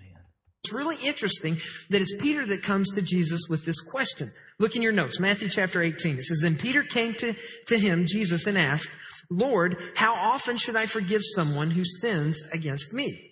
7 times? No, Jesus replied, 70 times 7. Now, it's interesting here. Why does Peter say 7 times? Jewish tradition said that you should forgive someone if they hurt you 3 times, and after that, you're okay to get revenge. You're okay to get vengeance. So Peter comes up and says, I'm going to take the number 3, I'm going to double it, and then add 1, and I'm going to seem like a very forgiving, kind-hearted person. So he comes up to Jesus and says, Jesus, trying to look good, how many times should I forgive someone? 7 times? And expecting he would be rewarded, and Jesus says, no, 70 times 7. Turn your Bible, Matthew chapter 18. Get there right now. I'll be there in a second. Now, for those of you who are bad at math, that's 490 times. And I know some of you right now have a chart and you're like, all right, well, this person's already hurt me 476 times, so I'm almost there. But listen, there's nothing magical about 490. What Jesus is saying here is you should forgive someone who hurts you an unlimited number of times, no matter how many times that they hurt you. Now, why is that? Could it be because Christ died on the cross for all of our sins? Could it have anything to do with the cross, Carrick? Why is forgiving someone when they've wronged us so important? Well, for one thing, it's important because you are never more like your Creator. You are never more like God than when you forgive someone who's hurt you. Because if you think about it, when God forgives us of all of our sins, when we accept Him, He forgives us of all the times we've turned our back on Him. So we're never more like God. Okay, that was a full-blown, unexpected, but there, gospel nugget. The gospel came in and flew right out really quickly. We don't get a lot of gospel nuggets anymore. I'm glad we got one.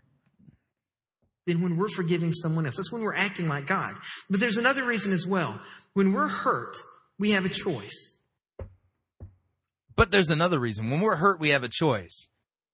That's why it was a gospel nugget, because it came in and just flew right out. It's not even really a primary point. It's just, oh, and by the way, it's the reason why is because this, and then whoom, it's gone. We have a choice. We can forgive the person who hurt us and we can move forward and move on in life. Or we can hold on to that hurt. We can seek revenge and we can stay where we are. But you need to understand you can't do both. You can't both hold on to the hurt and get revenge and move forward into God's best plan for your life. You can't move forward into God's best plan for your life? Is that supposed to be a major theme here in the Bible? Having God's best plan for your life? Matthew 18. I want to point something out here. He read this verse out of context. Well, let's put it back in context. Now, there's not a huge deviation But it's important to read these things in context. I am not a fan of taking a verse here, taking a verse there, and stringing them together like they're little pearls, and and then put it on as a necklace. God's word is not an accessory. Okay, it's the main thing. It should be the primary focus of the sermon. In fact, the sermon needs to be based on and grounded in the Scriptures and teaching us what the Scriptures teach, what God has said, what He has revealed. Matthew chapter 18, by the way, our 3 rules for biblical interpretation are context, context, and context. Okay, so Matthew chapter 18, verse 7. Woe to the world for temptation to sin. For it is necessary that temptation come, but woe to the one by whom temptation comes. And if your hand or your foot causes you to sin, cut it off, throw it away. It's better for you to enter life crippled or lame than to have 2 hands and 2 feet and then be thrown into the eternal fire. If your eye causes you to sin, tear it out, throw it away. It's better for you to enter life with 1 eye than with 2 eyes and be thrown into the hell of fire. See that you do not despise one of these little ones, for I tell you that in heaven their angels always see the face of my Father who is in heaven. What do you think? If a man has 100 sheep and one of them has gone astray, does he not leave the 99 on the mountains and go in search of the one that went astray? And if he finds it, truly I say to you, he rejoices over it more than over the 99 that never went astray. So it is not the will of my Father who is in heaven that one of these little ones should perish. Now, if your brother sins against you, go and tell him his fault between you and him alone. If he listens to you, you have gained your brother. But if he does not listen, take 1 or 2 others along with you, that every charge may be established by the evidence of 2 or 3 witnesses. If he refuses to listen to them, tell it to the church. And if he refuses to listen even to the church, let him be to you as a Gentile or as a tax collector. Truly I say to you, whatever you bind on earth shall be bound in heaven, and whatever you loose on earth shall be loosed in heaven.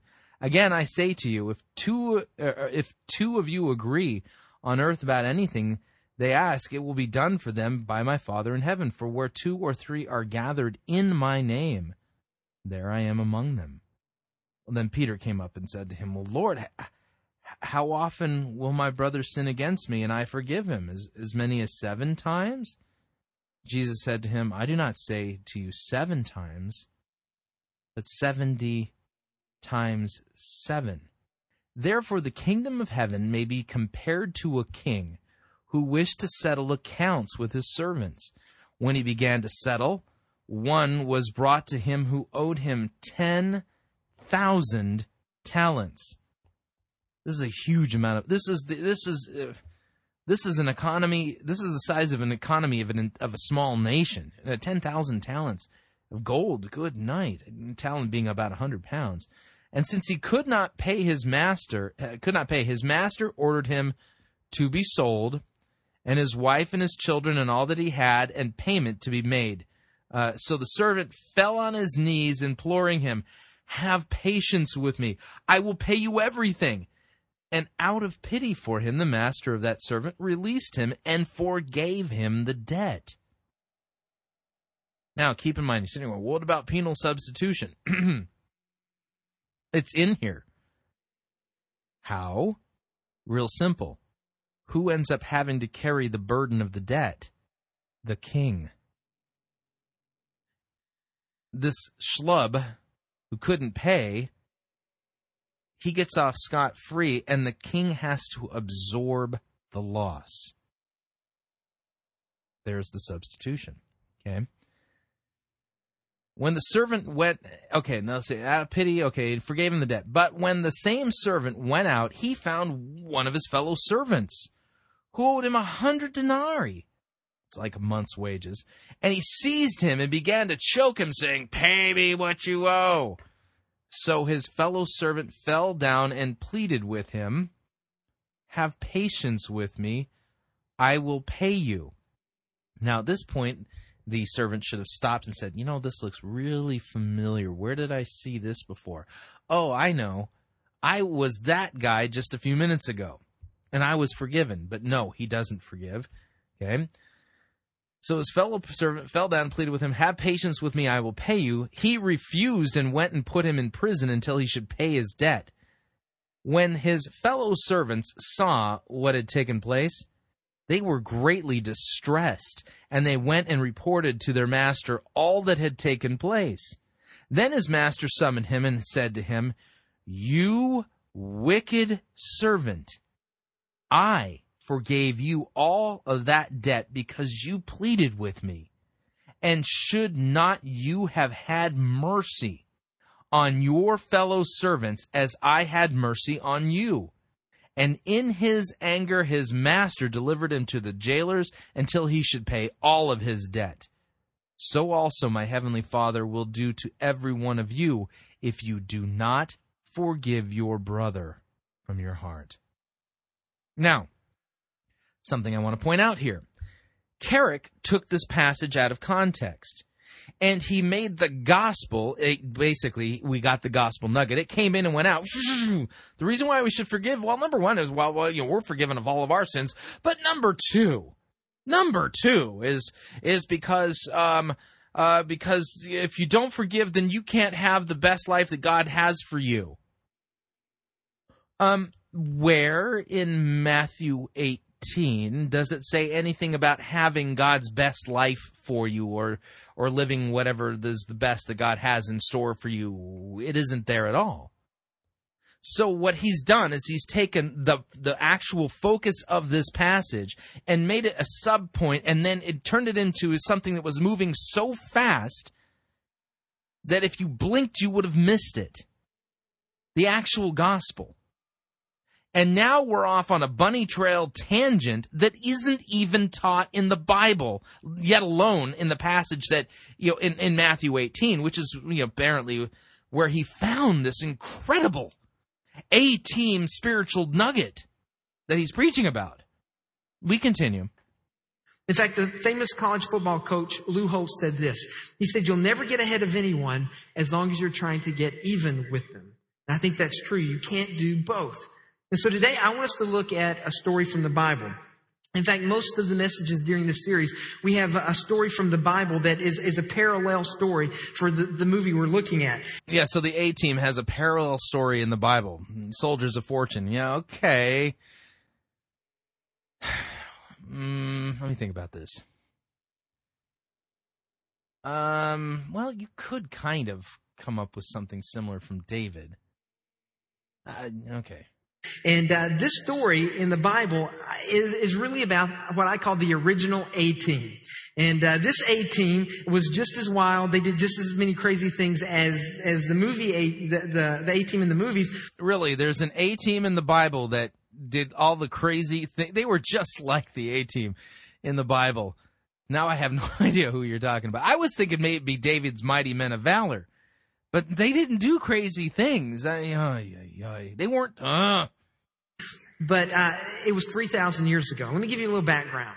The king of Israel was Saul. And Saul had been chosen by God to be king of Israel. All right, it is David's Mighty Men of Valor. But he had turned his back on God, and so God sort of rejected him as king. And so instead of allowing Saul's son Jonathan to become the next king of Israel, God taps the shoulder of a young boy named David. All right, that makes Saul mad enough that he's not going to be, the next king is not going to be his son, it's going to be David. So he's upset about that. But then what happens is David begins to grow. He becomes a great warrior that the people love. I mean, David killed Goliath, but even as he grew, he became one of the best generals in Saul's army. And people actually sang a song. And the song went like this: Saul has killed his thousands, but David has killed his tens of thousands. And so Saul would come into court and people would sing, Saul has killed 1,000, David has killed 10,000. That's probably not the tune they used, but this drove Saul crazy. David was taking everything from him, so he got mad. And so Saul one day takes a spear and tries to kill David. And then after that, David and a group of people loyal to him went on the run, and Saul took off after him to kill him. That's where our story picks up in 1 Samuel 24 with what I call the original A-Team. It's a long passage. I bet you have not been calling this the original A-Team your entire life, Carrick. That would just be my guess. But I'd be willing to put $1 on it. So follow along in your notes as I read it out loud. Now it says this, beginning in verse 3. At the place where the road passes some sheepfolds, Saul went into a cave to relieve himself. Now in case you're wondering what that means, it means exactly what you think it means. Saul had to relieve himself. He had to do number 2. And you think about it, he's the king, he's leading the army, he has to go to the bathroom, and he doesn't want to lose the majesty of being king, so he has to go find a place that's hidden. So he sneaks down, finds a cave, and there he is going to the bathroom. Then it continues. But as it happened, David and his men were hiding in that very cave. Now, how would you like to have been one of David's men in that cave? You're hiding behind a rock, and all of a sudden the king that's chasing you comes in. You know what I don't like about this? Literally, we're just parachuted into this story, and he's not really giving us much of a backstory. Keep in mind, David in the Old Testament is the quintessential prefigurement, the quintessential look at Jesus Christ, our shepherd king. At this point, he's the anointed king of Israel. David isn't just being pursued by a madman. He's being pursued by a man who wants to kill him because Saul has disobeyed God, and God has said, I'm done with you, Saul. I'm washing my hands of you. And God sends the prophet Samuel to anoint David as the king of Israel while there is a sitting king on the throne. This is a picture of Christ in a lot of ways. We don't even, oh man, he's just messing this story up too. But it's the 18, because, Jesus and his mighty men of valor, they were just like B.A. Baracus and like, there's King Saul. What's he doing in the cave? Why is he taking his robe off? Oh, man. You sort of have that sense. But that's not what they thought. This is what they thought. Look at verse 4. This is what they said. Now's your opportunity, David's men whispered to him. Today is the day the Lord was talking about when he said, I will certainly put Saul into your power to do with as you wish. Then David crept forward and cut off a piece of Saul's robe. He had taken off his robe, probably laid it over a rock. But David's conscience began bothering him because he had cut Saul's robe. Verse 6. Then the Lord knows I shouldn't have done it, he said to his men. It's a serious thing to attack the Lord's anointed one, for the Lord himself has chosen him. So David sharply rebuked his men and did not let them kill Saul. After Saul had left the cave and gone on his way, David came out and shouted after him, My Lord the king. And when Saul looked around, David bowed low before him. Then he shouted to Saul, Why do you listen to people who say I'm trying to harm you? This very day you can see with your own eyes it isn't true. For the Lord placed you at my mercy back there in the cave, and some of my men told me to kill you, but I spared you. For I said I will never harm him. He is the Lord's anointed one. Verse 11. Look, my father, at what I have in my hand. It is a piece of your robe. I cut it off, but I didn't kill you. This proves that I am not trying to harm you and that I have not sinned against you, even though you have been hunting for me to kill me. Then in verse 12, the Lord will decide between us. Perhaps the Lord will punish you for what you're trying to do to me. But get this part. But I will never harm you. Underline that phrase. I will never harm you. As that old proverb says, from evil people come evil deeds, so you can be sure I will never harm you. Listen, there are serious consequences when we respond with evil, when evil has been done to us, when we choose wrong, when we've been wrong. Now, understand, you can make the choice to respond to evil with more evil. You have free will. You can get revenge, but that's going to lead you to a bitter life. It's going to lead you to a less than life. A life that's less than what God has planned for you. It's going to lead you to a less than life. Oh, that just sounds terrible. Excuse me. But if you read Matthew 18 and what Jesus says of the unforgiving servant, he didn't say, oh, this is terrible. He's living a less than life. No. He called him out on his wickedness, reinstated the debt, and had him and his family thrown in prison, into hell, if you would. This is terrible. If you return evil with evil, then you'll be living a less than life. Yeah. See, I remember, what was it? It was kindergarten, first grade, you learned less than, greater than or equal to, less than or equal to, or equal to. Because there's an old saying, before you embark on a journey of revenge, dig 2 graves, one for the other person and one for yourself.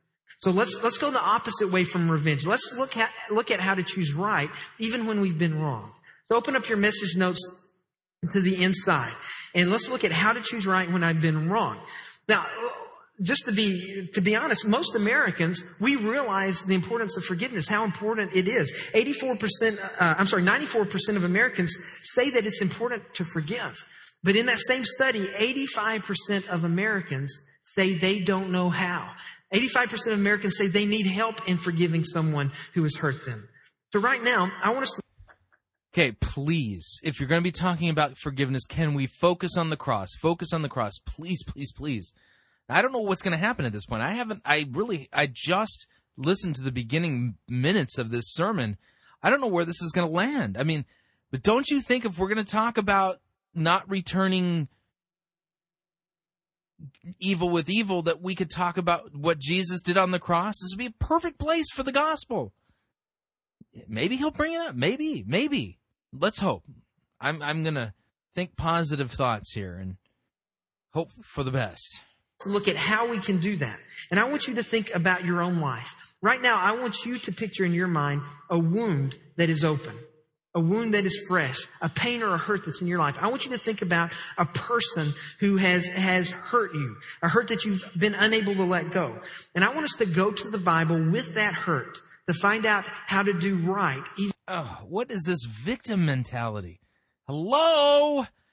The Bible talks about sinners, people who are perpetrators, the people who've done wrong, done bad, done evil, broken God's law, committed sins, perps, things done wrong to me. Oh, man. Sure, people have hurt me. I've hurt other people, and not only that, I have transgressed the law of God. Can we... Even though that you've been wrong, not for the other person's sake, but for your sake. And here's the first step in doing this. How to choose right when I've been wrong. Number 1, recognize that an opportunity for revenge is not from God. That's a lot to write down, but write it down. Recognize that an opportunity for revenge is not from God. Oh, man. Now, here's the truth. The opportunity for revenge, to take a pot shot, to say something bad, to hurt someone's reputation, it's never from God. No matter how juicy it is, no matter how bad the other person hurts you, you need to understand, and you can say it with me, it's not from God. In fact, say it with me. Are you ready? It's not from God. Again, it's not from God. One more time. It's not from God. An opportunity for revenge that comes into your life, it's not from God. And a lot of times we think it is, because you see, David, he had the perfect opportunity to take his revenge out on King Saul. In the cave. I mean, think about the odds of King Saul choosing to go to the bathroom in the cave where David is hiding with his men. And that's an opportunity. David could have justified in his mind the fact that Saul came into this cave must be God's way of telling me it's okay for me to assassinate the king and to kill him right now. And he would have become king had he done that. But David... Yeah, keep in mind, he was the anointed king of Israel. David chose to live by a higher standard. Look at what Romans 12:19 says in your notes. It says, dear friends, never avenge yourselves. Underline that word, never. You know, the Greek word used here for never, do you know what it really means? It means never. It means never avenge yourselves. Leave that to God. For it is written, I will take vengeance. I will repay those who deserve it, says the Lord. Vengeance is mine, saith the Lord. Now listen, when you take revenge and get back at someone and you get the last word, I mean, you get them back, I want you to understand that's it. That's your reward. That's your justice. Because what you did is you just took that situation out of God's hands. You put it in your hands. And every chance you had for God to bless you, for God to be on your side, it's gone. God's not going to bless your life. And God's not going to bring justice to the other person because you took that out of God's hand. So if you get your revenge, you better enjoy it because that is all that you're going to get. You see, David went on to become the greatest king in Israel's history. In fact, he was described in the Bible as a man after God's own heart. Now, he wasn't perfect. He made mistakes like we all do. You mean sins. He committed sins like we all do, right? You know, the whole Bathsheba murdering her her husband committing adultery incident, was that a mistake? But if he had chosen revenge here, yeah, he would have become king earlier, but God's hand would not have been upon his life. He wouldn't have received God's blessing. I mean, think about that. Think what would have happened had David chosen to kill Saul in that cave. I think it would have been a made-for-TV moment, because that's what would have happened had this been a movie, right? He would have killed him in the cave, and then David would have come out of the cave, and he would have been holding Saul's head, and he would have been the new king of Israel. That's the way Hollywood would have done it, right? But two things would have happened. Two problems. Number one, this is an important truth we need to know. How you gain power is how you're going to lose power. If David had decided to assassinate the king, other people would have noticed, hey, it was pretty easy for David to become king. He just killed the king and became king. What would have happened to him? He would have been beheaded and somebody else would have become king.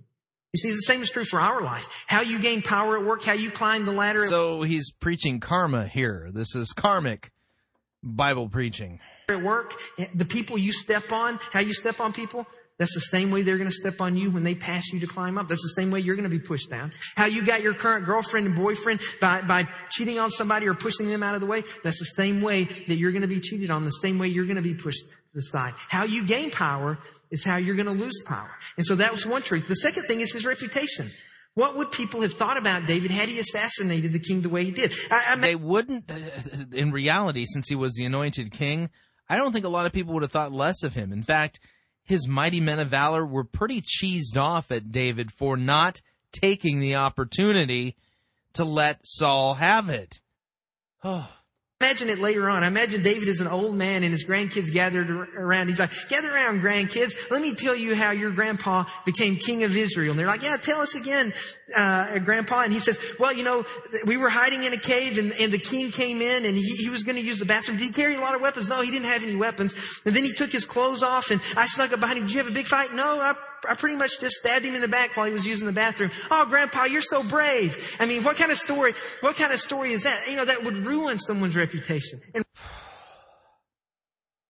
Yeah, I mean, when you really think about it, boy, I wouldn't want to have to tell that story. Yeah, that would be such a bane. And revenge will do that to you. Now, I'm making the assumption that all of us at some point have been wronged. And at some point, all of us want to strike back, to get payback. And we dream about this, don't we? There's something within all of us that longs to hurt the person who hurt us. In fact, the simple definition of revenge is this: the desire to pay back evil for evil because I believe it will cause my pain to be lessened. That's what revenge is. Paying back evil with more evil because I think it will lessen the pain that I'm feeling. But that's not what happens. You see, fixating on the other person who hurt us, getting them back and hurting them, it doesn't lessen the pain. Oh, this is therapy. This is driving me nuts. It traps us in that same pain. It keeps us from moving on to something better. You see, when we are wronged, it hurts. And some of you have experienced some horrible things at the hands of others that it wasn't fair and it was just wrong. And as a pastor, I've had to hear some of those stories from people in our church, how they've been hurt by others. And listen, I'm sorry. I'm sorry that that's happened. And it breaks my heart to hear that. And it breaks God's heart to hear it as well.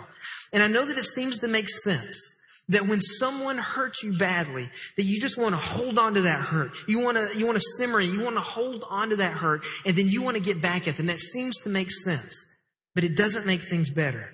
Charlotte Bronte said of revenge, something of vengeance I had tasted for the first time.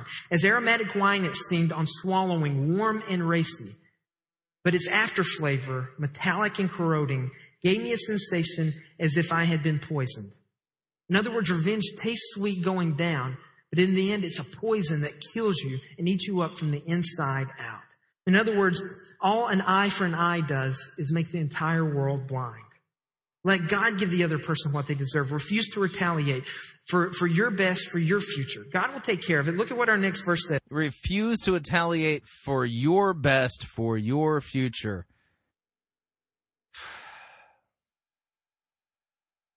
Yet Jesus in Matthew 18 talks about forgiving because you've been forgiven and forgiving from the heart. Says, 2 Thessalonians 1:6, it says, God is just. He will pay back trouble to those who trouble you. So number one, recognize that an opportunity for revenge isn't from God. Then flip over. Number two, release my personal pain. Release my personal pain. You know, it's interesting. While David is in the cave with Saul, he decides not to take revenge. Release my personal pain. We're called to forgive, not release. Forgive. Oh, man. Matthew 18:34. And in his anger, his master delivered him to the jailers until he should pay all his debt. So also my heavenly Father will do to every one of you if you do not forgive your brother from your heart. Not release your pain, forgive. This is therapy when what is needed is Christ's forgiveness. But he does sneak up on Saul and cut off a corner of his robe. Did you notice that? Now, what is that about? Why does he do that? You see, whenever you're hurt, that pain stays with you. And it doesn't matter if you let the other person go, if you give up your right for revenge, that doesn't necessarily get rid of the pain. It doesn't necessarily get rid of the hurt that stays with you. It still hurts. And there's some of you who are here today, you're there right now. Maybe you're not thinking about revenge, but you're still dealing with the hurt of someone doing wrong to you.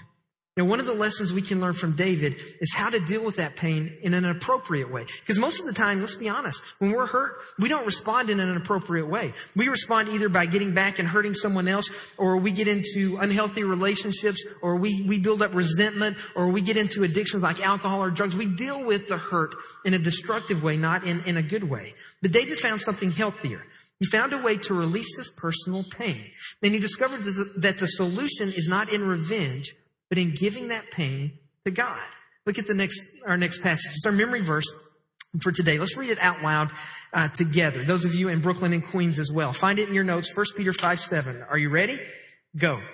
Give all your worries and cares to God, for He cares about what happens to you. Give your worries and cares to God.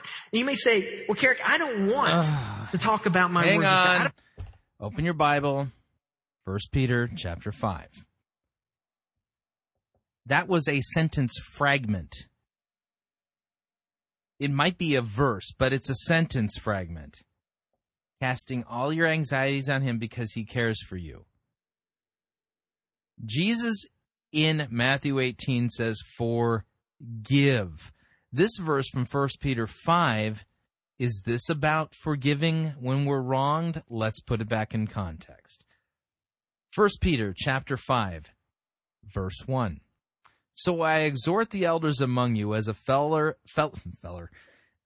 as a fellow elder and a witness of the sufferings of Christ, as well as a partaker in the glory that is going to be revealed. Shepherd the flock of God that is among you, exercising oversight, not under compulsion, but willingly, as God would have you, not for shameful gain, but eagerly, not domineering over those in your charge, but being an example to the flock. And when the chief shepherd appears, you will receive the unfading crown of glory. Likewise, you who are younger, be subject to the elders. Clothe yourselves, all of you, with humility toward one another. God opposes the proud, but He gives grace to the humble. Humble yourselves, therefore, under the mighty hand of God, so that at the proper time He may exalt you, casting all of your anxieties on Him because He cares for you. Be sober-minded, be watchful. Your adversary, the devil, prowls around like a roaring lion, seeking someone to devour. Resist him, firm in your faith, knowing that the same kinds of suffering are being experienced by your brothers throughout the world. And after you have suffered for a little while, the God of all grace, who has called you to His eternal glory in Christ, will Himself restore, confirm, strengthen, and establish you. To Him be dominion forever and ever. Amen. So 1 Peter 5:7 is not about releasing your anxieties when you're wronged. Humble yourselves, therefore, under the mighty hand of God, so that at the proper time He may exalt you, casting all your anxieties on Him, because He cares for you. Yeah, it doesn't even remotely fit. We continue. I don't want God to know all the resentment that I have in my heart. I don't want him to know how much I still hate this other person or how much I really am struggling with this hurt. Well, let me let you in on a secret. God already knows. He knows your heart. He knows how you're struggling. He knows the resentment. But here's the thing. You still have a choice. Will you let him take that burden from you, or will you keep it yourself? And that's the principle of the torn robe. This principle says that forgiveness always triumphs over vengeance. In fact, the principle of the torn robe? Okay. But I did hear forgiveness. Forgiveness triumphs over resentment. Okay. We got 15 minutes left on the sermon. We just might hear the gospel. Not going to hold my breath. I might pass out if I did that, but let's continue. In fact, write that down in your notes. Forgiveness always triumphs over vengeance. Always. See, the principle of the torn robe reminds us that we have to do everything we can to hand the pain that we're feeling over to God and give it to him to control. We have to do. That's law. Yeah, sorry, folks. That was the law. Control. You see, when David cut off the corner of Saul's garment, it was a reminder to him that he could have cut Saul off. I mean, he could have. It was something. It was a way for him to release the pain. Saul had hurt him. Saul was trying to kill him. But instead of killing Saul, he had the proof there. He could have killed Saul, but instead he let Saul go. It was a way, a path of healing towards for David. You see, to us, it's a reminder that we can let go of our pain without actually hurting the other person.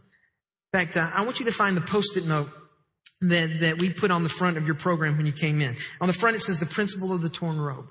And this is your torn garment. I want you to consider this to be the torn garment of the person who's hurt you, the person that's caused you the most pain in your life. This is what I want you to do right now. On this Post-it note, I want you to write down. Notice how he's allegorizing the text now. The principle of the torn robe. Now, see, here's your torn robe, and yeah, this is not how the Bible's to be used. The name of the person who you've been thinking about, the person who's hurt you, the person who betrayed you, the person who's caused pain in your life. It could have been something small. It could be something big. It could be something you've held on to for a long time. It could be something that you're just frustrated with your roommate from this week. But I want you to write down a name. If you don't feel comfortable writing a name, write an initial. But the person who's caused you pain. Let this be your torn robe, your way to release it. Because with David, there was something in the act. There was something about taking a part of Saul's robe that gave him freedom. And so I want you to do this right now. No, it didn't. If you read the passage, he was grief-stricken by the fact that he cut off a piece of the robe. The cutting the robe off did not release David. He was grief-stricken over it. He felt guilt. Oh, my. And hold on to it. I'm going to tell you what we're going to do with it a little bit later. But the principle of the torn robe is a reminder that we can let go of our pain without hurting the other person. Now, there are other things you can do as well. You know, some people will write a letter and put all their grief in the letter and then never mail it. Some people pour out their heart to God in prayer. Sometimes you can visit the site where you were hurt, the location where you were hurt, and leave it behind there. You can talk with a trusted friend. Maybe you can. Sometimes people even need to consider seeing a Christian counselor to work. This is all therapy. This isn't forgiveness of sins. This is therapy. Work through their pain. You see, what you need to see is seeking revenge is a trap. Because revenge doesn't deal with the pain. Revenge and the anger is just a diversion. You don't believe me? Think about a family that lost a loved one. Someone was murdered. And think about a family, because you see this all the time, that they won't rest until they get justice, until they get vengeance, until the person who killed their loved one is put away forever or receives a death penalty. And they obsess about it. And then when justice is achieved, when they're put away for life or they're given the death penalty, do you know what happens to these families? They don't walk away feeling good. They don't walk away feeling like the pain is gone. What's happened is this whole pathway of trying to get justice was just a diversion from really dealing with the pain of the loss. It didn't bring the person back. And so beginning then, they have to start all over and deal with the grief and deal with the pain. Vengeance is a diversion that keeps you from dealing with the pain, the real issue. If you want to experience true healing, you have to turn it over to God. You have to let it go. And the torn robe is a reminder that forgiveness always triumphs over vengeance. To recognize that an opportunity for revenge is not from God. Release my personal pain. Then number 3, write this down. Remember the true source of all wrongs. Remember the true source of all wrongs. So opportunities for revenge are not from God. You got to release whatever and then just remember the true source. What about forgiving from the heart? You talk about forgiveness, but you're doing it lip service. By the way, 1 Samuel chapter 24, I want to read this, verse 3. And he came to the sheepfolds by the way where there was a cave, and Saul went in to relieve himself. Now David and his men were sitting in the innermost parts of the cave. And the men of David said to him, Here is the day of which the Lord said to you, Behold, I give your enemy into your hand, and you shall do to him as it shall seem good to you. Then David arose stealthily and cut off a corner of Saul's robe. Verse 5, and afterwards David's heart struck him because he had cut off a corner of Saul's robe. There is no principle here. David felt terrible for doing it. Here's what I find especially interesting about David in our story. It's not personal with him. He doesn't hate Saul. King Saul hates him, but he never hates King Saul. He never stoops to Saul's level. He never lets evil or anger take over. In fact, David actually loved Saul. He actually felt sorry for him. In fact, we find out later when Saul is killed in battle with another country, David weeps. He goes into mourning because Saul is killed. David understood that it didn't help him to hate Saul. You see, we, like David, we have to understand the true source of our hurt. We must see the real enemy when we've been wrong, not as the person who hurt us, but it's evil. It's the sin in this world in which we live, and it's Satan himself. We can't blame God for this either. Ezekiel 16 says that the sinful nature of humanity is behind many of the problems, and that God hates human action when it causes hurt to other people. Look at what Ezekiel 16:58 says. God says, This is your punishment for your terrible sins and for actions that I hate, says the Lord. God hates actions that cause harm to other people. Now understand, God didn't cause the harm or the hurt that you're experiencing at the hands of others. God hates that, and He wants to heal you. So we can't fall into the trap of blaming God for what another person does to us. We have to look at the real reason. And we're taught in Scripture that the real source, the real reason for our hurt is Satan. That he is out to destroy us, that he will use other people to hurt us, that he will whisper lies in our ears when we're hurting, and he'll say, it's God's fault, or it's this other person, you need to get back at them, you need to hurt them, you'll feel better if you do that. And if he can keep us stewing in anger and resentment, he will. If he can make us feel like victims and feel sorry for ourselves, he will do that as well. Satan will do anything he can to rob us of real life. Look at what 1 Peter 5:8 says. Describing Satan, he says, be careful. Watch out. Did you hear? Satan apparently is going around trying to rob us of real life. Yeah, if only that were the extent of what he was trying to rob us of. Oh, good night. Watch out for attacks from the devil, your great enemy. He prowls around like a roaring lion, looking for some victim to devour. Listen, understand, if someone hurt you, the real need isn't for revenge. The real need is for the person who hurt you to find a Savior, for them to find Jesus, for Him to come into their life. Because, and this is important, hurt people hurt people. So release the other person. Free them. And if you free them in doing so, you're going to free yourself as well. And that leads us to our final step of how to choose right when you've been wrong. Flip over to the back of your notes and write this down. Relinquish the situation to God. Relinquish the situation to God. What about forgive from the heart, like Jesus said? This is a different religion. This is a psychotherapy, self-help religion. This is not forgiveness. This is not absolution. You know, in talking about the principle of the torn robe, I mentioned the importance of turning your hurt and turning your pain over to God. Now, I'm not talking about just your hurt and pain. I'm talking about giving the situation to God. Giving God not just the pain, but giving God the other person. Giving God the circumstances and the situation. Giving it all to Him. You see, God can turn an ugly situation into something that reveals His glory, mercy, and love for you and for the person who hurt you. And we've got to pray that God would fill us with compassion and with mercy towards those who offend us so that God's will, so His best can be worked out, not just in their life, but in our life as well. And I'm reminded of this by something that happened in the news just a couple of weeks ago. Armando Galarraga is the pitcher for the Detroit Tigers. I don't know if some of you saw this, but a couple of weeks ago, he was 1 out away from throwing a perfect game. And a perfect game meaning that 27 batters came up to the plate and he got all 27 27 of them out. No hits, no walks, no errors. It was a perfect game. And to tell you how rare that is, in the 130-year history of Major League Baseball, only 20 pitchers have thrown a perfect game. And here he is, 1 out away from it. And it would secure him in the Hall of Fame. They would always talk about him throwing a perfect game. So the last batter's up. He throws the pitch. It's a ground ball to first base. The pitcher goes, Armando Galarraga goes to first base to cover. He catches the ball, steps on the bag. The guy is out for the perfect game. Only one problem. The umpire misses the call. I don't know if he was out of position. I don't know what happened. He wasn't even that close, but the umpire misses the call and calls him safe. It's an infield hit. The perfect game is gone. And then all heck breaks loose. The crowd is upset. The manager's yelling. Everybody's upset. They're calling for, the umpire's name was Jim Joyce. They're calling for his job. Everybody's mad. In fact, the front page of the New York Post, this happened in Detroit. The front page of the New York Post says, worst call ever, ! That's all the front page said. And people were so upset about this. Until at the post-game conference, Armando Galarraga is asked about it, and he says, no, I'm not upset. In fact, Jim Joyce is one of the best umpires in the league, and I would be happy with him calling any game. It's not his fault. Nobody's perfect. Don't be mad at him. I can go out and play again tomorrow. And all of a sudden, with him saying that, all the anger, all the frustration, all the calls for his job seemed to subside. And it went away. It was a tremendous act of grace. But here's the thing. If you were to ask me, Carrick, can you name the 20 pitchers who have thrown perfect games in the history of Major League Baseball? Do you know how many I could name? 0. I could name one for you right now.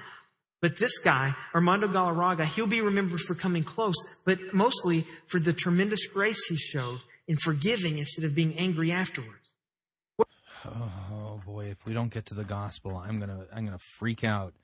Please, Carrick, can we get off this therapy and get to real forgiveness, the forgiveness of our sins by Christ and his vicarious death on the cross? Please? What's your situation? Have you turned your circumstances over to God? Have you relinquished control of the thing that's causing hurt to God? Because when you do, God can take that bad thing and he can make it good.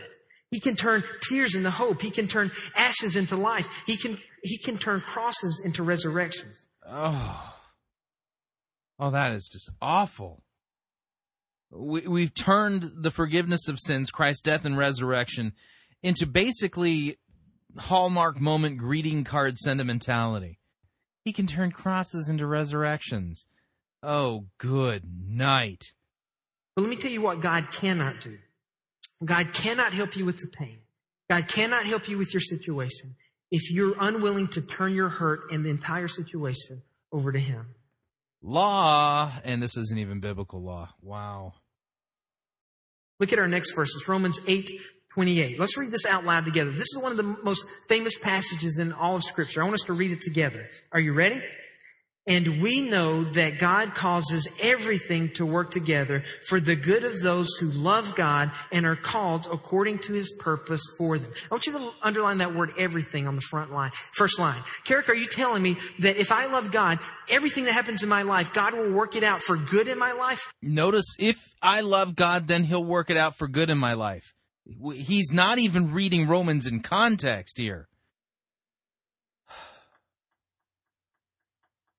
We know that for those who love God, all things work together for good.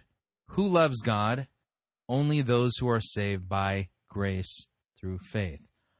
Back up, Romans chapter 8, verse 1. There is therefore now no condemnation for those who are in Christ Jesus.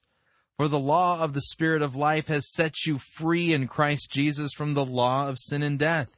For God has done what the law, weakened by the flesh, could not do by sending his own Son in the likeness of sinful flesh, and for sin he condemned sin in the flesh, in order that the righteous requirement of the law might be fulfilled in us, who walk not according to the flesh, but according to the Spirit. For those who live according to the flesh set their minds on the things of the flesh, but those who live according to the Spirit set their minds on the things of the Spirit. For the mindset on the flesh is death, but the mindset on the Spirit is life and peace. For the mind that is set on the flesh is hostile to God, for it does not submit to God's law. Indeed, it cannot. Those who are in the flesh cannot please God. You, however, are not in the flesh, but in the Spirit, if in fact the Spirit of God dwells in you. Anyone who does not have the Spirit of Christ does not belong to him. But if Christ is in you, although the body is dead because of sin, the Spirit is life because of righteousness. If the Spirit of him who raised Jesus from the dead dwells in you, he who raised Jesus Christ from the dead will also give life to your mortal bodies through his Spirit who dwells in you. So then, brothers, are we debtors, not to the flesh, to live according to the flesh? For if you live according to the flesh, you will die. But if by the Spirit you put to death the deeds of the body, you will live. For all who are led by the Spirit are sons of God. For you did not receive the spirit of slavery to fall back into fear, but you have received the Spirit of adoption as sons, by whom we cry, Abba, Father. The Spirit himself bears witness with our spirit that we are children of God. And if children, then we are heirs. Heirs of God and fellow heirs with Christ, provided we suffer with him in order that we may also be glorified him. For I consider that the sufferings of this present time are not worth comparing with the glory that is to be revealed to us. For this creation waits with eager longing for the revealing of the sons of God. For the creation was subjected to futility, not willingly, but because of him who subjected it, in hope that the creation itself will be set free from its bondage to corruption and obtain the freedom of the glory of the children of God. For we know that the whole creation has been groaning together in the pains of childbirth until now, and not only the creation, but we ourselves, who have the first fruits of the Spirit, we groan inwardly as we wait eagerly for adoption as sons and the redemption of our bodies. For in this hope we were saved. Now hope that is seen is not hope, for who hopes for what he sees? But if we hope for what we do not see, we wait for it with patience. Likewise, the Spirit helps us in our weakness, for we do not know what to pray for as we ought, but the Spirit himself intercedes for us with groanings too deep for words. And he who searches hearts knows what is in the mind of the Spirit, because the Spirit intercedes for the saints according to the will of God. And we know that for those who love God, all things work together for good, for those who are called according to his purpose.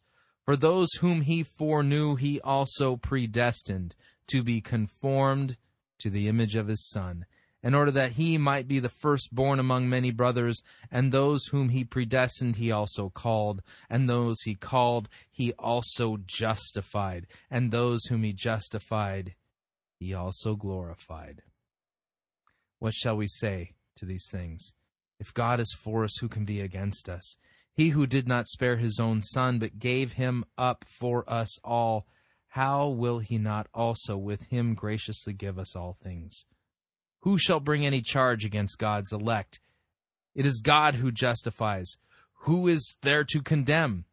Christ Jesus is the one who died, more than that, who was raised, who is at the right hand of God, and who indeed is interceding for us.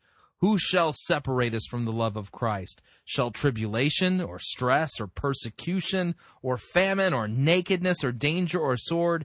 As it is written, for your sake we are being killed all the day long. We are regarded as sheep to be slaughtered.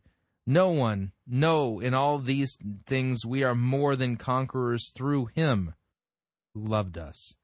For I am sure that neither death nor life, nor angels nor rulers, nor things present nor things to come, nor powers, nor height, nor depth, nor anything else in all of creation will be able to separate us from the love of God in Christ Jesus our Lord. Yeah, put that verse back into its context, and it's not saying what this guy says. It says something far greater, something far more profound, deeper and true. Where is the forgiveness of our sins, Carrick? You only have a couple minutes left. Can you land on your feet? Can you bring us Christ and him crucified for our sins?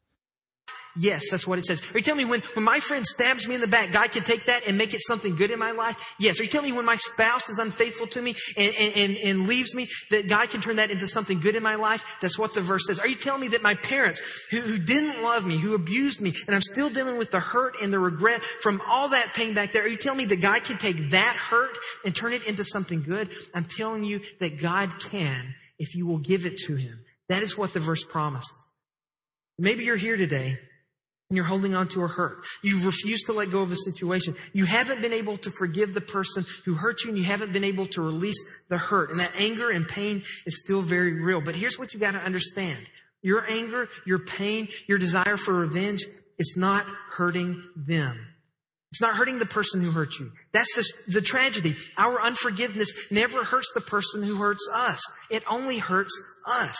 The tragic irony is that by not forgiving the person who hurts us, by not letting them go, we give them continued power in our lives. They occupy our thoughts. They occupy our minds. And the person who hurts us that we don't want to forgive, by not forgiving them, they have the power to hurt us over and over and over and over again without even knowing it. Our unforgiveness gives them power over us, and we don't realize that. That's why you have to turn it over to God and just give the person and the situation and the pain, give it to Him and trust Him with it. Choose to do right by the person who did wrong to you. Not for them, but for you and for God. Now listen, I know what I just said. It's not easy to do. It's not something that you can just do naturally, but it's not impossible. Look at our next verse, our last verse from Matthew chapter 19, verse 26. This is Jesus speaking. He says, Jesus looked at them intently and said, let's read this last part out loud together. Are you ready? Humanly speaking, it is impossible, but with God, everything is possible. Man, this guy is just a veritable Bible twister. He must have gone to the Rick Warren School of Hermeneutics. Matthew 19, 26. Boy, I mean, it just sounds like, look, with God, all things are possible. See? Ta-da! Boy, is this out of context. Matthew 19. Oh, man. Matthew 19, verse 16, we begin. Behold, a man came up to him, saying, Teacher, what good deed must I do to have eternal life? Jesus said, why do you ask about what is good? There is only one who is good. If you would enter life, keep the commandments. He said to him, well, which ones? Jesus said, you shall not murder, you shall not commit adultery, you shall not steal, you shall not bear false witness, honor your father and mother. The young man said to him, well, all these I've kept. What do I still lack? Jesus said, if you would be perfect, go sell your possessions, give them to the poor, and you will have treasure in heaven. Then come follow me. And when the young man heard this, he went away sorrowful, for he had great possessions. Jesus said to his disciples, truly I say to you, only with difficulty will a rich person enter the kingdom of heaven. Again, I tell you, it's easier for a camel to go through the eye of a needle than for a rich person to enter the kingdom of heaven. What's the context here? A rich person entering the kingdom of heaven. In case you missed the context is a rich person entering the kingdom of heaven. When the disciples heard this, they were greatly astonished, saying, well, then who can be saved? But Jesus looked at them and said, with man this is impossible, with God all things are possible. Yeah, put it in context. This is not a fortune cookie verse about all things are possible with God. You just need to turn that frown upside down and let God turn your crosses into resurrections. That's ridiculous. Let's continue. It's possible for you to let go of that hurt. It's possible for you to get that person out of your mind. It's possible for you to be free from the pain, the regret, the shame, whatever it is that's holding you back. With God, it is possible to do right even when you've been wrong. Let's bow our heads and pray together. Let's bow. Done. Wow. We got one bona fide, really fast-moving gospel nugget, and that was it. We heard a lot about forgiveness, yet nothing about the cross. This was therapy. This was not biblical preaching. And I've taught the gospel enough in the sermon review that you should be able to see the difference. Need to remind you all, Fighting for the Faith is listener-supported radio. That means we depend upon your generous gifts and financial contributions in order to continue to bring Fighting for the Faith to you. You can support us financially by visiting our website, fightingforthefaith.com. When you get there, you'll see two friendly yellow buttons. One says Donate, the other says Join Our Crew.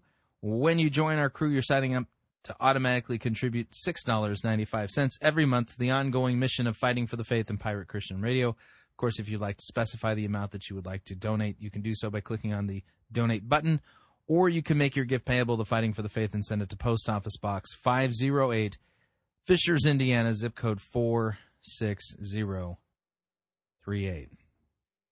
Wow. Preach on a movie and you miss the gospel. That's what I learned today, and it was bait and switch on top of it. What'd you think? Would love to get your feedback. You can email me. My email address is talkback@fightingforthefaith.com, or you can ask to be my friend on Facebook. It's facebook.com/Pirate Christian, or you can follow me on Twitter. My name there, Pirate Christian. Till tomorrow, may God richly bless you in the grace and mercy won by Jesus Christ and his vicarious death on the cross for all of your sins. Amen.